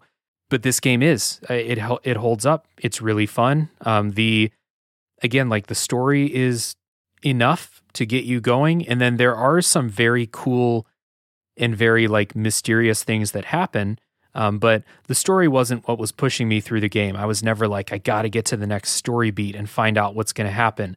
It was always like, I want to see what the next level will hold. I want to see what they've designed gameplay wise, because I was having fun the whole time with the gameplay. Because they just do such a good job of finding ways to mix up what you did in the last level, or hey, let's do something totally different. You know, we had like 3 levels of iteration on the gravity gun. Now we're going to give you something totally different. You are not going to use the gravity gun here. And then after the next part, let's build up something else. And it's just really, there's never a point in the game where I was like, I'm getting tired of this. It's just really, really fun. And again, really well paced. And then by the time I was ready for the game to be over, I was in the last level. So yeah, just very good. Again, that Black Sabbath analogy holds up for me. Like, you listen to, you know, Paranoid for the first time in 2022, you may think it to be pretty simple compared to today's metal music, but that's because people have been using Black Sabbath as an influence for 50 years at this point. And that's the same way I feel about Half-Life 2. And Paranoid still holds up as a good song. That's why it was the thing that came up, as Half-Life still holds up as a fun game. Yeah, of course. Yeah, no, the analogy holds up. Yeah, absolutely. Yeah, no, I think I echo a lot of the same thoughts that you have. I think it's very affirming to hear you say that, you know, because like I feel all the same things about this game, but I can never quite, I can't see what's on the other side of my nostalgia tinted glasses, right? Mm-hmm, and right. So to have that confirmed is enjoyable, but you also as a gamer too, can, see these things and make those connections, even though you're on a mouse and keyboard, despite, the lack of, controller in your hand is very cool to hear. But yeah, no, I mean, Half-Life 2, if you can tolerate, what did you say? 12 and a half hours, 13 hours, it can be longer if you really want to like dive in and walk around in the beginning parts. But I mean, really, that's about as long as you're gonna expect to play this game. And yeah, no, I would highly recommend it to pretty much anybody, anybody that's into gaming, that's never played it before. I think it's well worth your time, and well worth the 50 cents that you might spend on Steam for it. Right. Yeah. I used to kind of talk about price a little bit in the show. I don't talk about it much anymore, but that can't be understated, that like this is a very good, very influential video game. It will run on most computers. If you have a modern computer, it can probably run it. I've mentioned several times in the past, my laptop that I use for gaming is a real piece of shit. I can barely play. There are games that came out in 2006 that I can't play on my computer, but it will run Half-Life 2, and it will run it with very little like technical problems. And like Jay said, it goes on. I mean, even without it going on sale, it's full price. It's probably like $10. And then when it goes on sale, yeah. it's literally like 99 cents when it goes on sale. You basically get this game for free. And so, yeah, I'm with you. I would recommend this to people who want to see, very influential stops along the history of gaming for sure recommend it to those people. But like, if you like first-person shooters, which I'm not a giant fan of FPS, but if this is a genre that you really like, yeah, you should play this. It's a fun FPS, and the gravity gun just takes it kind of a notch above. It's just, the gravity gun is so much fun to play with. That still to this day holds up really, really well, and like has only really been matched by the amount of fun I had playing Portal, and we mentioned Titanfall 2 and stuff like that. So yeah, good game. Both of us recommend. Before we get into spoilers, a little housekeeping here for people who are going to tap out now because you don't want spoilers for Half-Life 2. Before I start talking about me, Jay, one more time, give Super Bracket Bros another plug here. Yeah, if you want to check out Super Bracket Bros, you can find us anywhere Tales from the Backlog is found. So pretty much any podcast platform whatsoever, you're going to be able to find Super Bracket Bros. If you want to find us on social media, we're on Instagram and Facebook. So you can find us, tag us on there, comment on a post. If you're coming from this podcast, we definitely would love to hear that. But yeah, we're talking gun characters, we're talking the John Wicks, we're talking Mass Effect characters, we're talking Lara Croft. We've got a guest appearance coming up soon with the Friendly Neighborhood Gamers who have been on this podcast as well. So if you enjoyed them, come hear us hang out as well. But if this is where you're dropping off, thanks for tuning in. Thanks, Dave, for having me on. Yeah. Once again, people check down in the show notes for Super Bracket Bros stuff. You'll find links to all social media, places to find them, and everything that they've got going over there. But one more time, it's a show that I really do enjoy listening to. Jay and Eli are good hosts. It's a good time. And not just because I guested on an episode. I had an awesome time on that episode, by the way. For Tales from the Backlog, the best thing to do, as always, to support is to subscribe if you haven't already. If you have enjoyed this episode, consider leaving a rating and review if your podcast platform allows it. And Tales from the Backlog has a Discord server where, when this episode comes out, we'll have people talking about Half-Life 2, other video game stuff, other, talking about movies and life and stuff like that too. We got a good group of people in the Discord server, and we would love to have you too. So you'll find links to all of those things down in the episode description as well. Also consider checking out A Top 3 Podcast, which is my other show, which is kind of a cousin with Super Bracket Bros. I feel like who would win in a fight, and top 3 lists are at the very least cousins, perhaps siblings. So that show is a good time. Please consider checking that out if you would like to hear more of me. You want to hear me talk about something that's not video games, there you go. We're going to take a break. When we come back, it is spoiler time for Half-Life 2.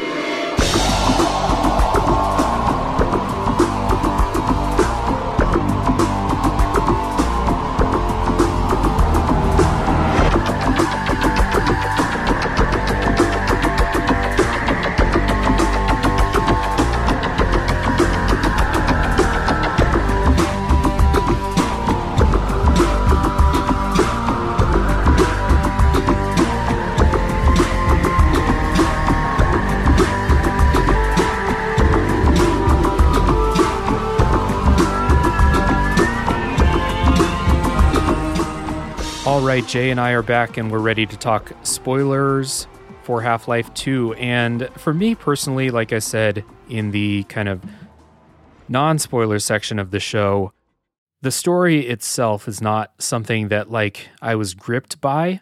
So we'll talk about the ending. Of course, the ending is real good. But I have just some real memorable moments throughout the game. We didn't mention Dog in the you mentioned Dog. We didn't really talk about Dog a whole lot.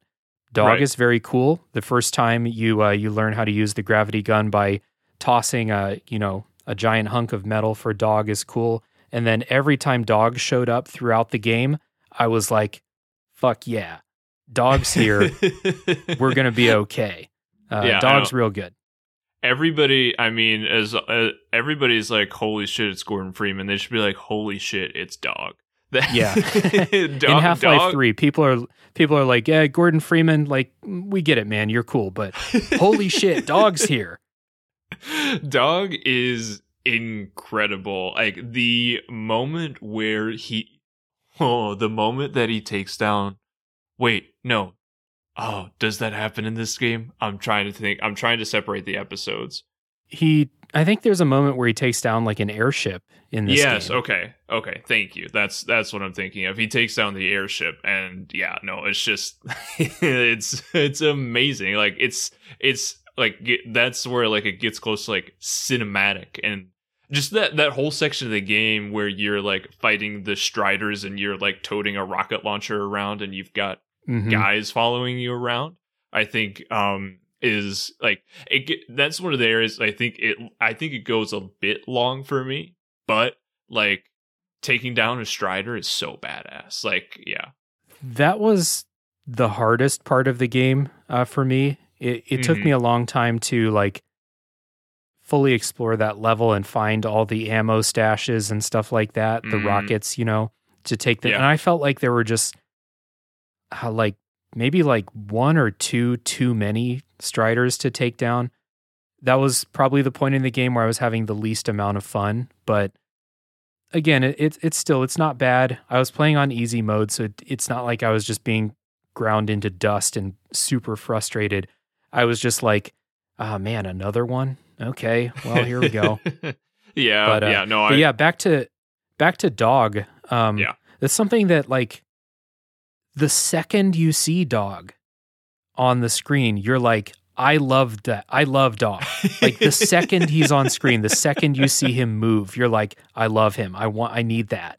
And it's really interesting because Dog doesn't, just a big hulking robot, doesn't even really look like a dog, just on all fours. And I think Valve kind of does a good job of making these almost, well, Dog's not inanimate, but like these non-human things just like very lovable. Specifically, my other point of comparison is like, the companion cube in Portal. You form a sort of attachment to it, even though it's literally just a big metal cube. And in this game, Dog has a lot of personality, and the animation's really good. That might be one thing that like may stand out from a lot of games in 2004 is like the animation, especially on Dog, is still holds up, I think, and makes you like him a lot more. The closest comparison I can think of to Dog is Wall-E. That's what Dog makes me think of. Like, obviously they're both robotic, but the way in which their various mechanisms, show their emotion, I think is very similar, and I think like Dog with his panels around his singular eye that like go outward and inward and kind of inflect on how he's feeling. And I think also how protective he is of Alex. Right. I think is very endearing, and the same way where like you can tell like he's just a big old sweetheart, and like kind of the same thing with Wall-E. Like he's just a little sweetheart, he's significantly less powerful, but like they are very very similar in that way, and that's kind of the one-to-one I make. I'm not saying that Pixar stole the idea from Wall-E from Half-Life 2, but I think there are some similarities there. Yeah, I just really enjoyed it. Like, again, the same feeling that all the NPCs had when they're like, holy fuck, Gordon Freeman. That was how I felt. I was like, holy fuck, Dog's here. Awesome. It's going to be okay. It's all going to be okay. Especially in that kind of lead up to the last level where like you've been fighting through these buildings for like forever. It feels like you've been just going through these apartment buildings forever, and then like suddenly Dog's there and he's gonna like rip open this panel and give you a way into the base and stuff like that. Yeah, I was like, that's my dude. Yeah, no, Dog showing up is great, and you just know when he's not around, he's just out there kicking ass. Like he's just out there, just like taking out way more Combine soldiers than you are. just absolutely making up mess of those guys. Yeah, I kind of like at some point in the story, I was like, I really hope they don't kill Dog in Oh, here, and God. there's a couple points where it was like, I thought Dog was outmatched, but he wasn't. He's the ultimate badass. If Dog is in Super Bracket Bros at some point, like, God help whoever he's pitted up against. We have Alex in this particular season. It was Right. very tempting to put Alex and Dog as a team. I think if I hadn't played Half-Life Alex, I think I would have reserved Alex to eventually be on a team with Dog and to bring them into like a duo bracket, but which I think is still going to happen at some point. But yeah, for now, it is just Alex, who is a great character into herself, I think. But Dog. If we keep doing Super Bracket Bros for as long as I think we will, Dog will show up. And again, unless it's like a bracket of all the, super robots, like just imagining like, Dog versus the Hulk or something like that, or it would have to be someone who can match because Dog just destroys everything that he needs to. Yeah, Dog messes things up. Like, Dog could take on some serious like Marvel and DC heroes and villains. Like I see Dog like launching himself off a building at Iron Man, and like I think he could take a chunk or two out of him. But love Dog. Oh yeah. Let's see some other moments that I thought was cool. We talked about the antlions just like briefly, and the that section felt really weird, like where you have like the pheromone ball and you're controlling your little horde of antlions. That was interesting as like a shakeup, but I did feel kind of cool in a weird way, like strolling into all these combat encounters surrounded by my posse of antlions. Like, antlions, yeah. Yeah, I am the king of the antlions. Like, the Combine cannot fuck with me right now. It was very silly, but I enjoyed that. Yeah, no, I like that section a lot. I think like it's probably one of the easier sections, like, because I mean you just hit anywhere near the Combine and they're toast. And I love the idea, like I love the areas where you have to go in.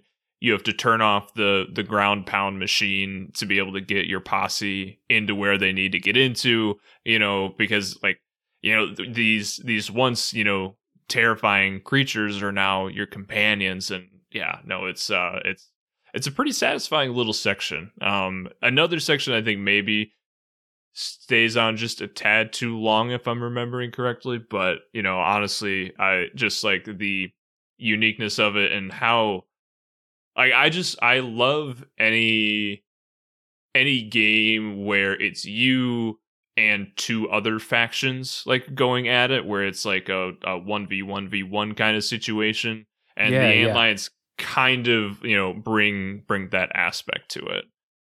Yeah, it was interesting how like the antlions and the Combine will fight each other even if you're not controlling them at the time. And that's something I really like in, I like when I can do that. Like, you're right, like that 1v1v1, like I can use what I know to pit the other two sides against each other, and I can just chill and clean up after they're all done. The thing about the antlions thing was like, in the beach section where you're controlling them, they felt really powerful, and you can, toss the pheromone ball into those, those turret rooms, and they'll just clean everybody out. And then you go into like the building after that, and it's full of turrets and stuff, and the antlions were just getting destroyed left and right. And when they die, a new one comes up to replace the one that died, but they were just, they stood no chance against the turrets and all the dudes in the hallways there. But it was still just weird and kind of fun to like, the antlions die, I kill all the enemies in the room, I go into the next room, these other antlions come out of the floor, they join up, they die in 30 seconds, and then we repeat. It was just like, just still feels good to go through the building with your posse of these just weird fucking creatures. Yeah. No, I think it's kind of the same. Once you're in the building and then like you got turrets in your way, it like it's a great way to like give you a new challenge, I would say, to like overcome, because at that point, like, you're like, oh, antlions are OP, and then they throw in these long hallways and turrets, and then like these melee units, they can't do anything.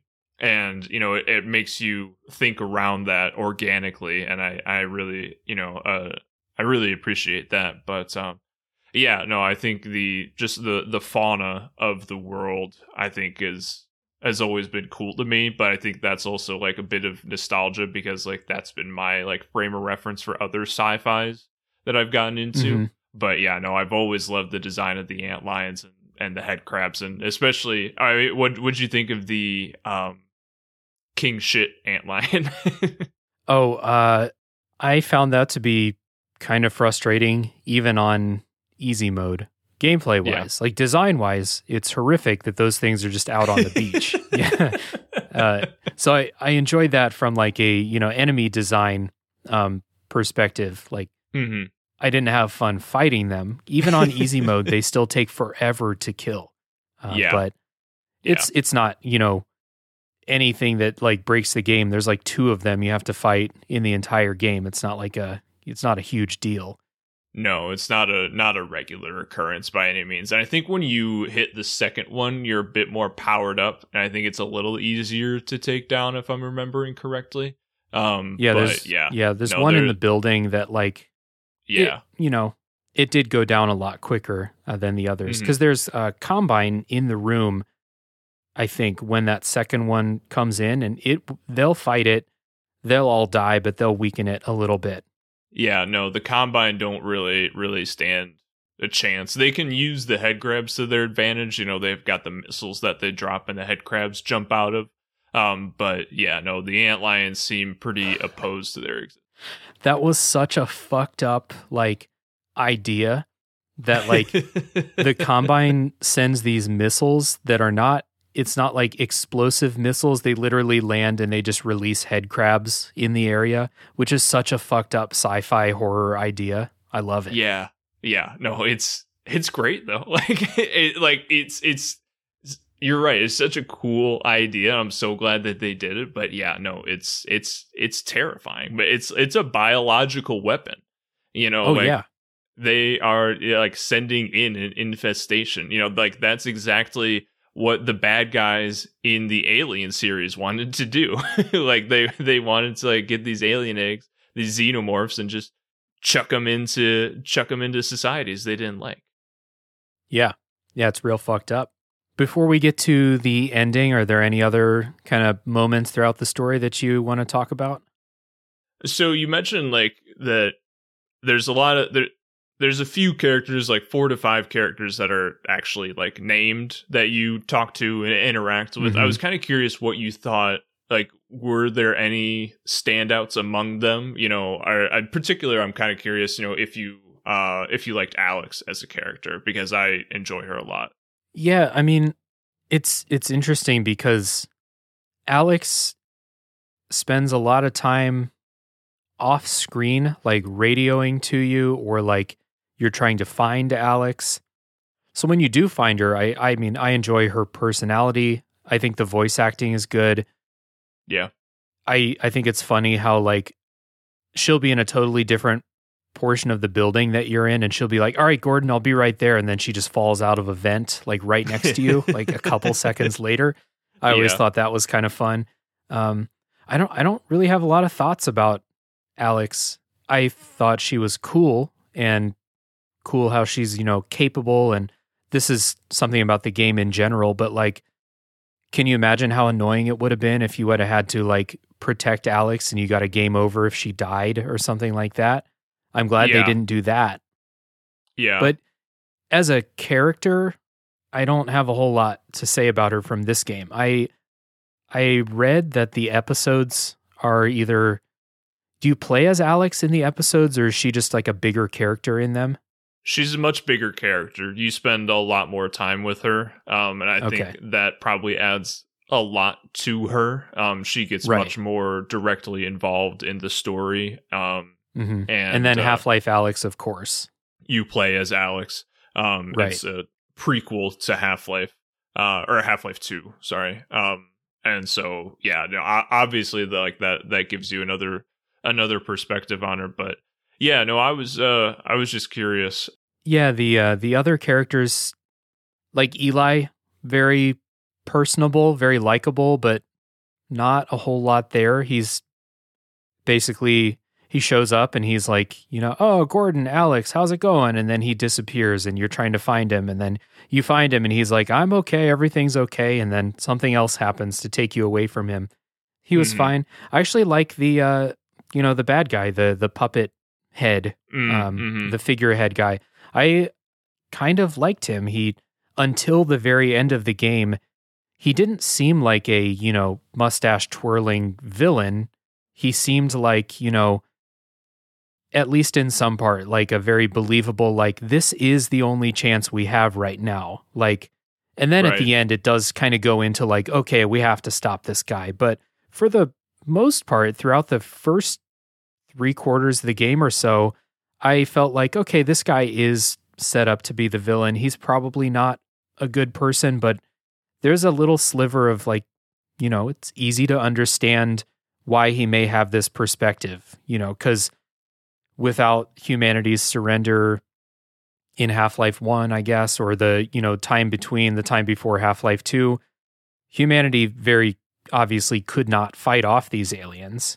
So I did enjoy that kind of characterization of him in the first, 75%. Then at the end, it's like, okay, this guy, we got to stop this guy. Yeah, no, I'm right with you there. And yeah, no, I think it is interesting. I think they get into, well, okay, let's just talk about the end of the game here. I think everything else I want to talk about relates to sort of how this game ends. So I'm curious on what your thoughts are.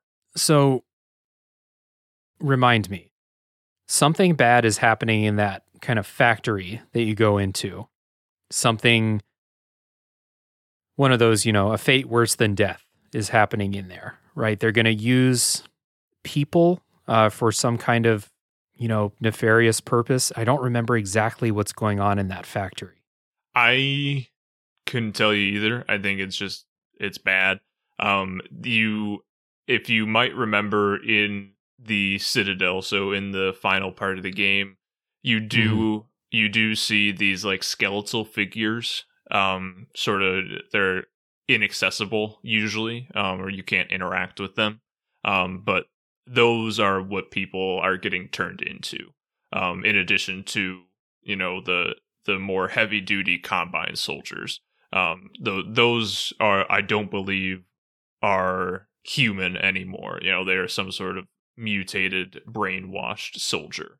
And so I think that's the fate that's worse than death. And then obviously you're going into the Citadel at the end of the game because they've captured Eli, or they still have captured Eli.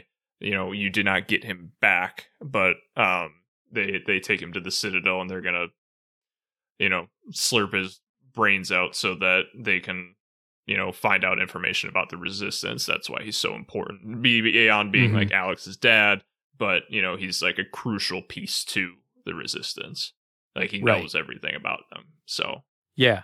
So, and like that Citadel level has some of my favorite parts of the game in it. I like when you hop into like those little transporter pods and you get like a tour of the facility. I really liked that. It shows you like the sense of scale. Like this facility is so fucking big. And then you get to see all these like lines of production for like the Striders and countless numbers of these pods for people that are, it reminded me of the Matrix, how like when you saw the pods of all the people in there. Yeah. That was really cool. And then the where you get your supercharged gravity gun was my favorite section of the game. Man, the blue gravity gun, the supercharged gravity gun, like just I distinctly remember they take away all your guns and I'm like, what's happening? Like this is the end of the game. I was like, this is it. And then they give you back the gravity. And it's capable of chucking your enemies. Like the satisfying moment where you realize when you point at an enemy and it doesn't go boop, like, no, you pull him towards you and then you can chuck him at another guy. Holy smoke. What a satisfying, amazing moment that is. Yeah. You feel so badass in that. It's like the same levels of badass that I ever felt like playing Doom and stuff like that. Because you have a bunch of these combat sections where they surely designed this on purpose, where you have like you're going up an elevator and there's like this, long drop over the sides of the elevator, and there's all these enemies, and you're just grabbing dudes and throwing them off the edge down this like bottomless pit. And yeah, it's just so much fun to like see a group of dudes run at you. You grab one of them, you throw that dude back and take out the other two. It's so much fun. Like, I wanted to talk about that in the non-spoiler part for like how fun this game can be, but I didn't want to spoil that, because that is a moment when I came across it, like I hadn't been spoiled on that, and I was like, holy shit, this is the best. This is video games right here. Yeah, I think just it's already the coolest gun. Like it is already like top tier, top 5 video game weapons or fictional weapons of all time. And then like getting to go all out with it is just immensely satisfying. And just like you feel like you have wave after wave after wave of enemy coming after you in the Citadel, and being able to take them all down just with the gravity gun. The weapon that you might have used to chop up some zombies or used to scrape by has now become the most powerful thing on that entire planet.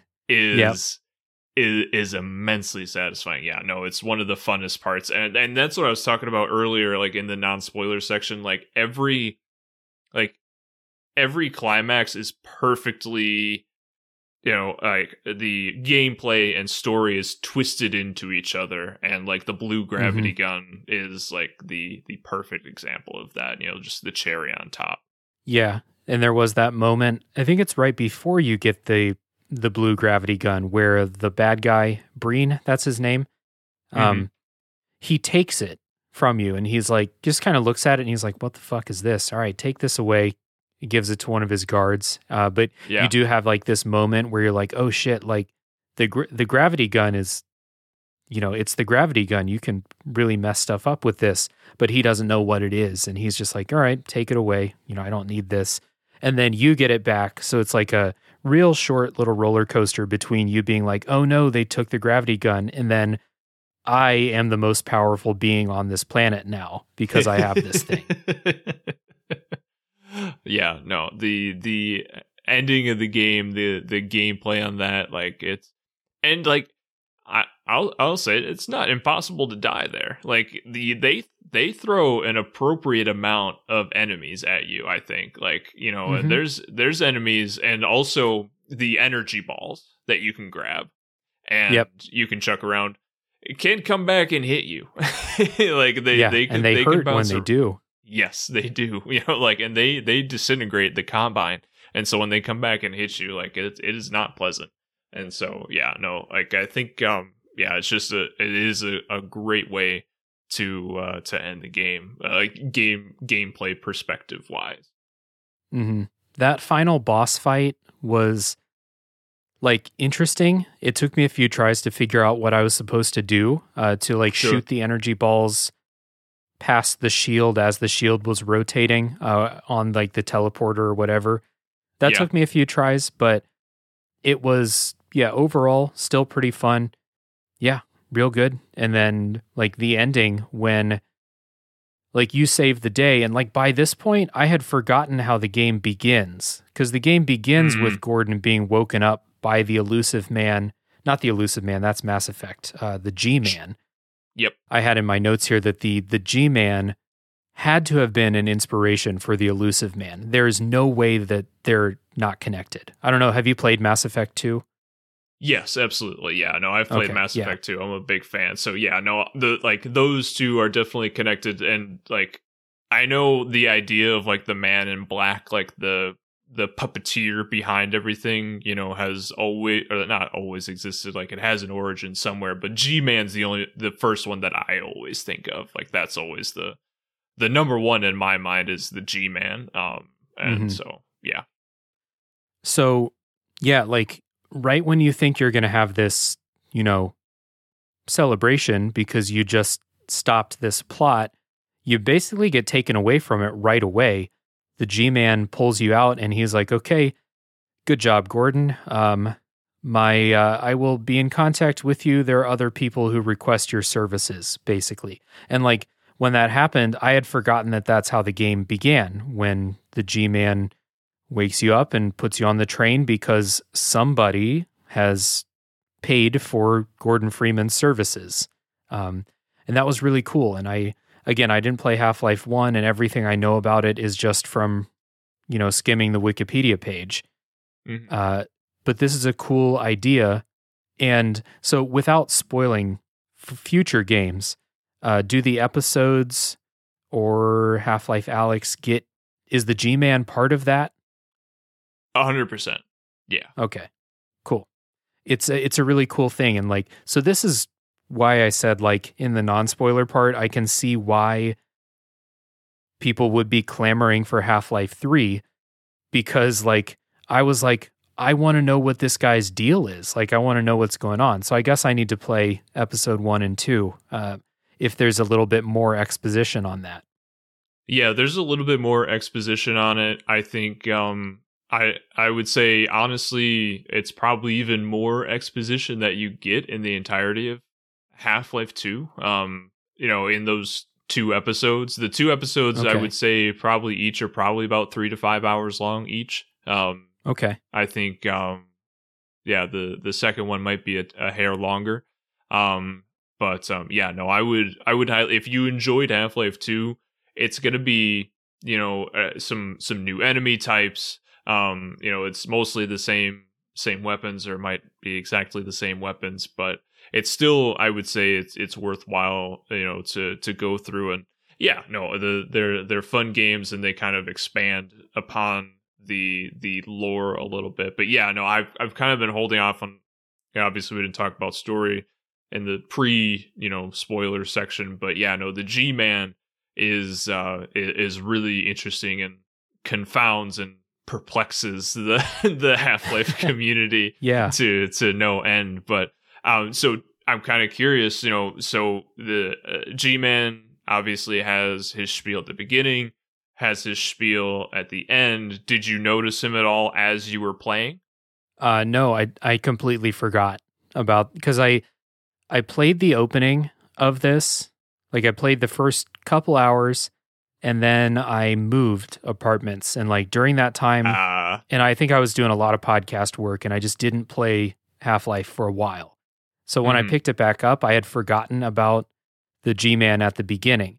So then when it happened at the end, I was like, wait, what the oh, right. Okay.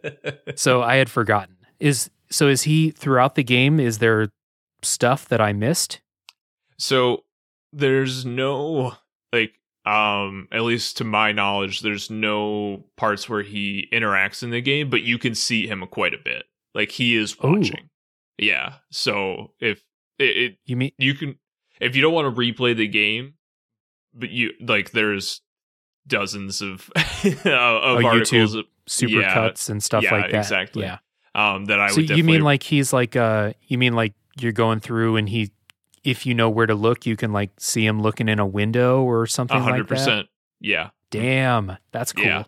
Yeah. No, that's it's definitely like one of the. I think one of the things that like wasn't like the biggest hook, but it was definitely there. Like before I was on the internet reading wikis and on YouTube and stuff, I was like, I need to see him. I need to find every single instance of the G-Man. And some of them require some pretty precise timing to catch. But yeah, no, I would definitely recommend checking it out because he shows up quite a bit.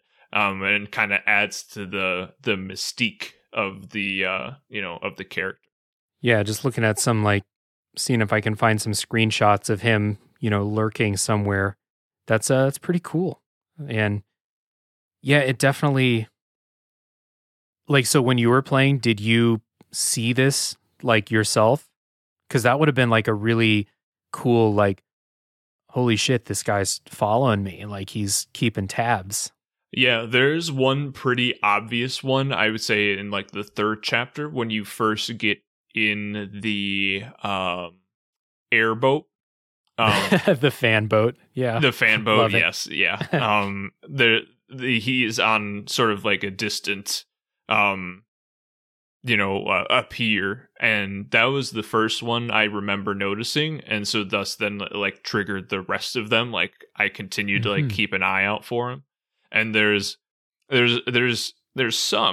one particular one where you are, I believe you're in the buggy, you're driving around, and you're going from like Resistance Hub to Resistance Hub. And there's one where you can interact with a pair of binoculars and see across the way, and you see a G-Man interacting with a Resistance member. They are chatting, and then he just walks out of your view and disappears. And yeah, so there's a lot of like little bits of G-Man lore out there that are really interesting.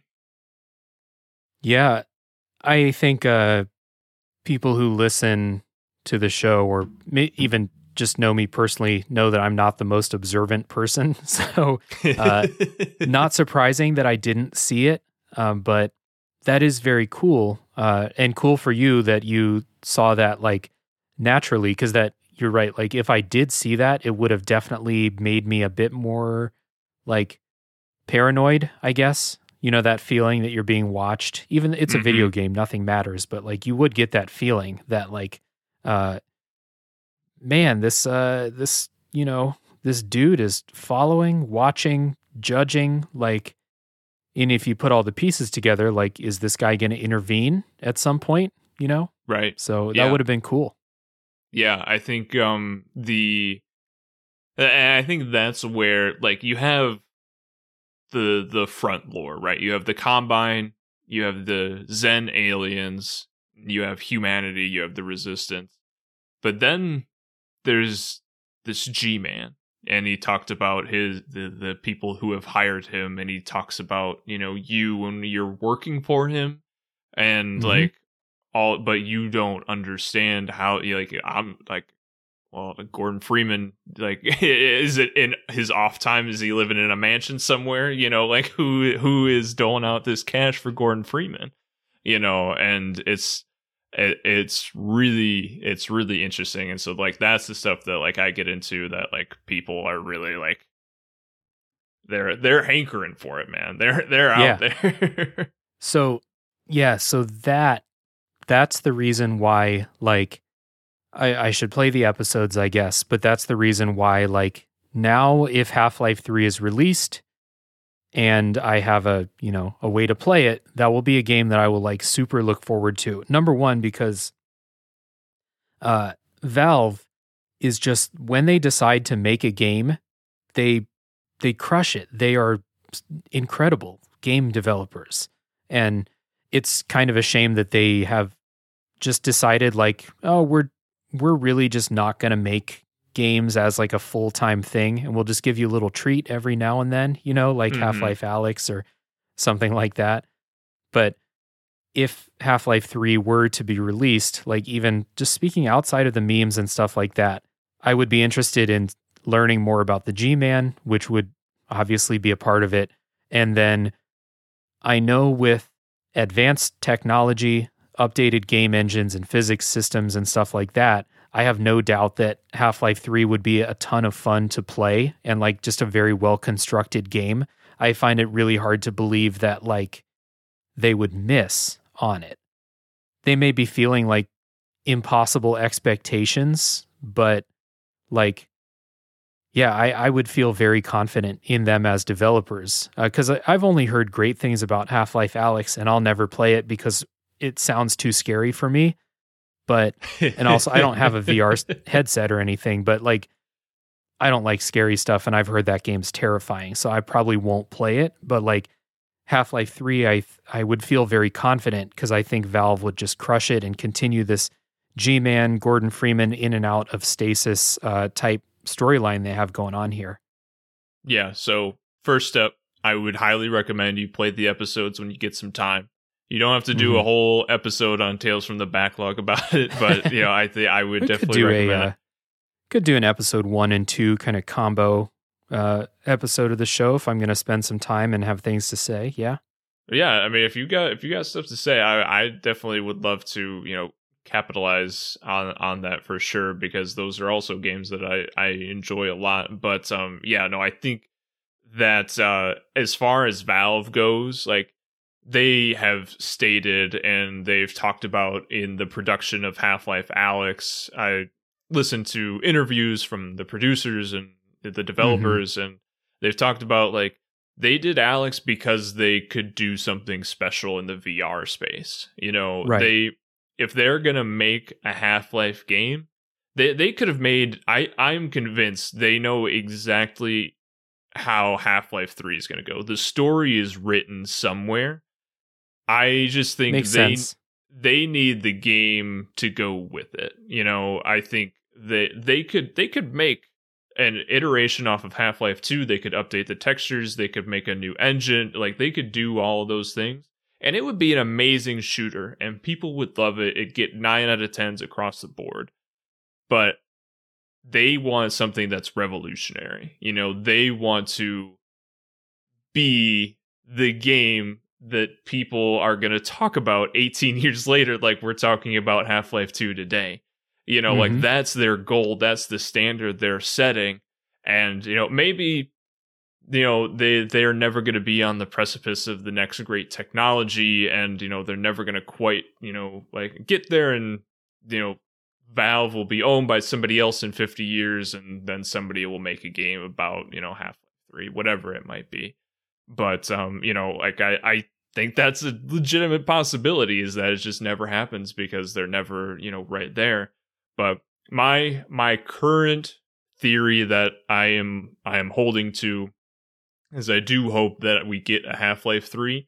I could see it coming out in the next 10 years and it being a VR compatible and computer compatible game. Like, I think that might be the next step, making it accessible, because I think Half-Life Alyx it's an amazing game. I loved getting to play it, and I'm happy that I got to play it, but it's still not a full game. You know, it's the closest I think VR has gotten so far to like a full game, but it's not a full game like I would say Half-Life 2 is. And so I think that's my current theory, Craft, is that they are going to go the extra step and figure out how to make a game that is compatible for mouse and keyboard and a VR headset, which is ridiculous, by the way. Like, modders cannot get Half-Life Alyx currently to work with mouse and keyboard. You have a good point. Like, thinking of the Valve games that I've played and then the things that have been in the zeitgeist a little bit, they are definitely a studio that seems like they would prefer to make one really amazing, really unique game every 10 years instead of just pumping out a new game every 2 years or whatever. Like they have enough money to fund all kinds of game ideas and develop. Like, Valve has all the money in the world, but they certainly seem like they really prioritize having, you know, a super unique thing come out every now and then, which is, yeah, you're probably right on with your assumption about Half-Life 3. If it were ever to happen, they're trying to figure out how they would make it stand out and not just be, you know, a modern first-person shooter with Half-Life, you know, branding, basically. They got to make it stand out somehow. And like I think you said too, like, if anyone's going to do it, Valve is the company to figure it out. They're always figuring this stuff out. Yeah, no, at this point, it's been so long. I'm like, I don't know. I have no expectations. And I think that's where a lot of people are at. And so I think a lot of people would just like it to exist. For me personally, I have waited this long. I will continue to wait as long as they ask me to. My second backup theory is that I'm hoping that it drops with no publicity whatsoever. Is that one day I'm just going to open Steam and Half-Life 3 is going to be there. You're going to wake up and you're going to have 1 million text messages from everybody who knows you. And they're going to be like, dude, check Steam right now. And you're going to be like, I'll get to it. And they'll be like, no, now. Check Steam now. Do you know how many people would download that? I mean, like, the insane media, like, they don't have to do any advertising. Like, they don't, like, a trailer will not get people more hyped than just dropping it day one out of nowhere. It's been self-advertising for the last, like, 15 years. Maybe that's the gimmick. It's actually just gonna be Half-Life 3 in Half-Life 2's engine. It's just gonna be the greatest advertising gimmick of all time. That's what they're going for. Yeah. Oh man. Yeah, good. All right, man. What do you say we wrap this up? This has been we're about 2 hours now of recording, 2 hours plus. Good discussion. This has been a good time. Yeah, no, I've had a great time. I think I always enjoy evangelizing Half-Life 2 to anybody that will listen. And so, coming on, getting to talk about it's been a great time. So, yeah, no, thank you so much for having me on. And I'm glad. I think I might have intrigued you a little bit more about the Half-Life 2 story. So, yeah, I'm glad we were able to do that in this spoiler section. Well, and this will be the last thing I say. I think I told you this, but you would not believe how hard it was to find a guest for, as revered as this game is. I posed this game to at least 5 to 10 people, and you're the only one who was like, yes, Half-Life 2, I want to talk about that. Yeah. So I was like, I kind of bewildered by this is such a highly regarded game. You would have figured this would be one of the first ones people pick out of my list, but that was not the case. So I really appreciate you. And it turns out you're the perfect guest for this episode anyway, being that you have such a different history with the game, and you also know a lot more about the story and stuff than I do. So again, really appreciate you coming on. This has been a great conversation, and I can't wait to have you back on to talk about another game if you're up for it.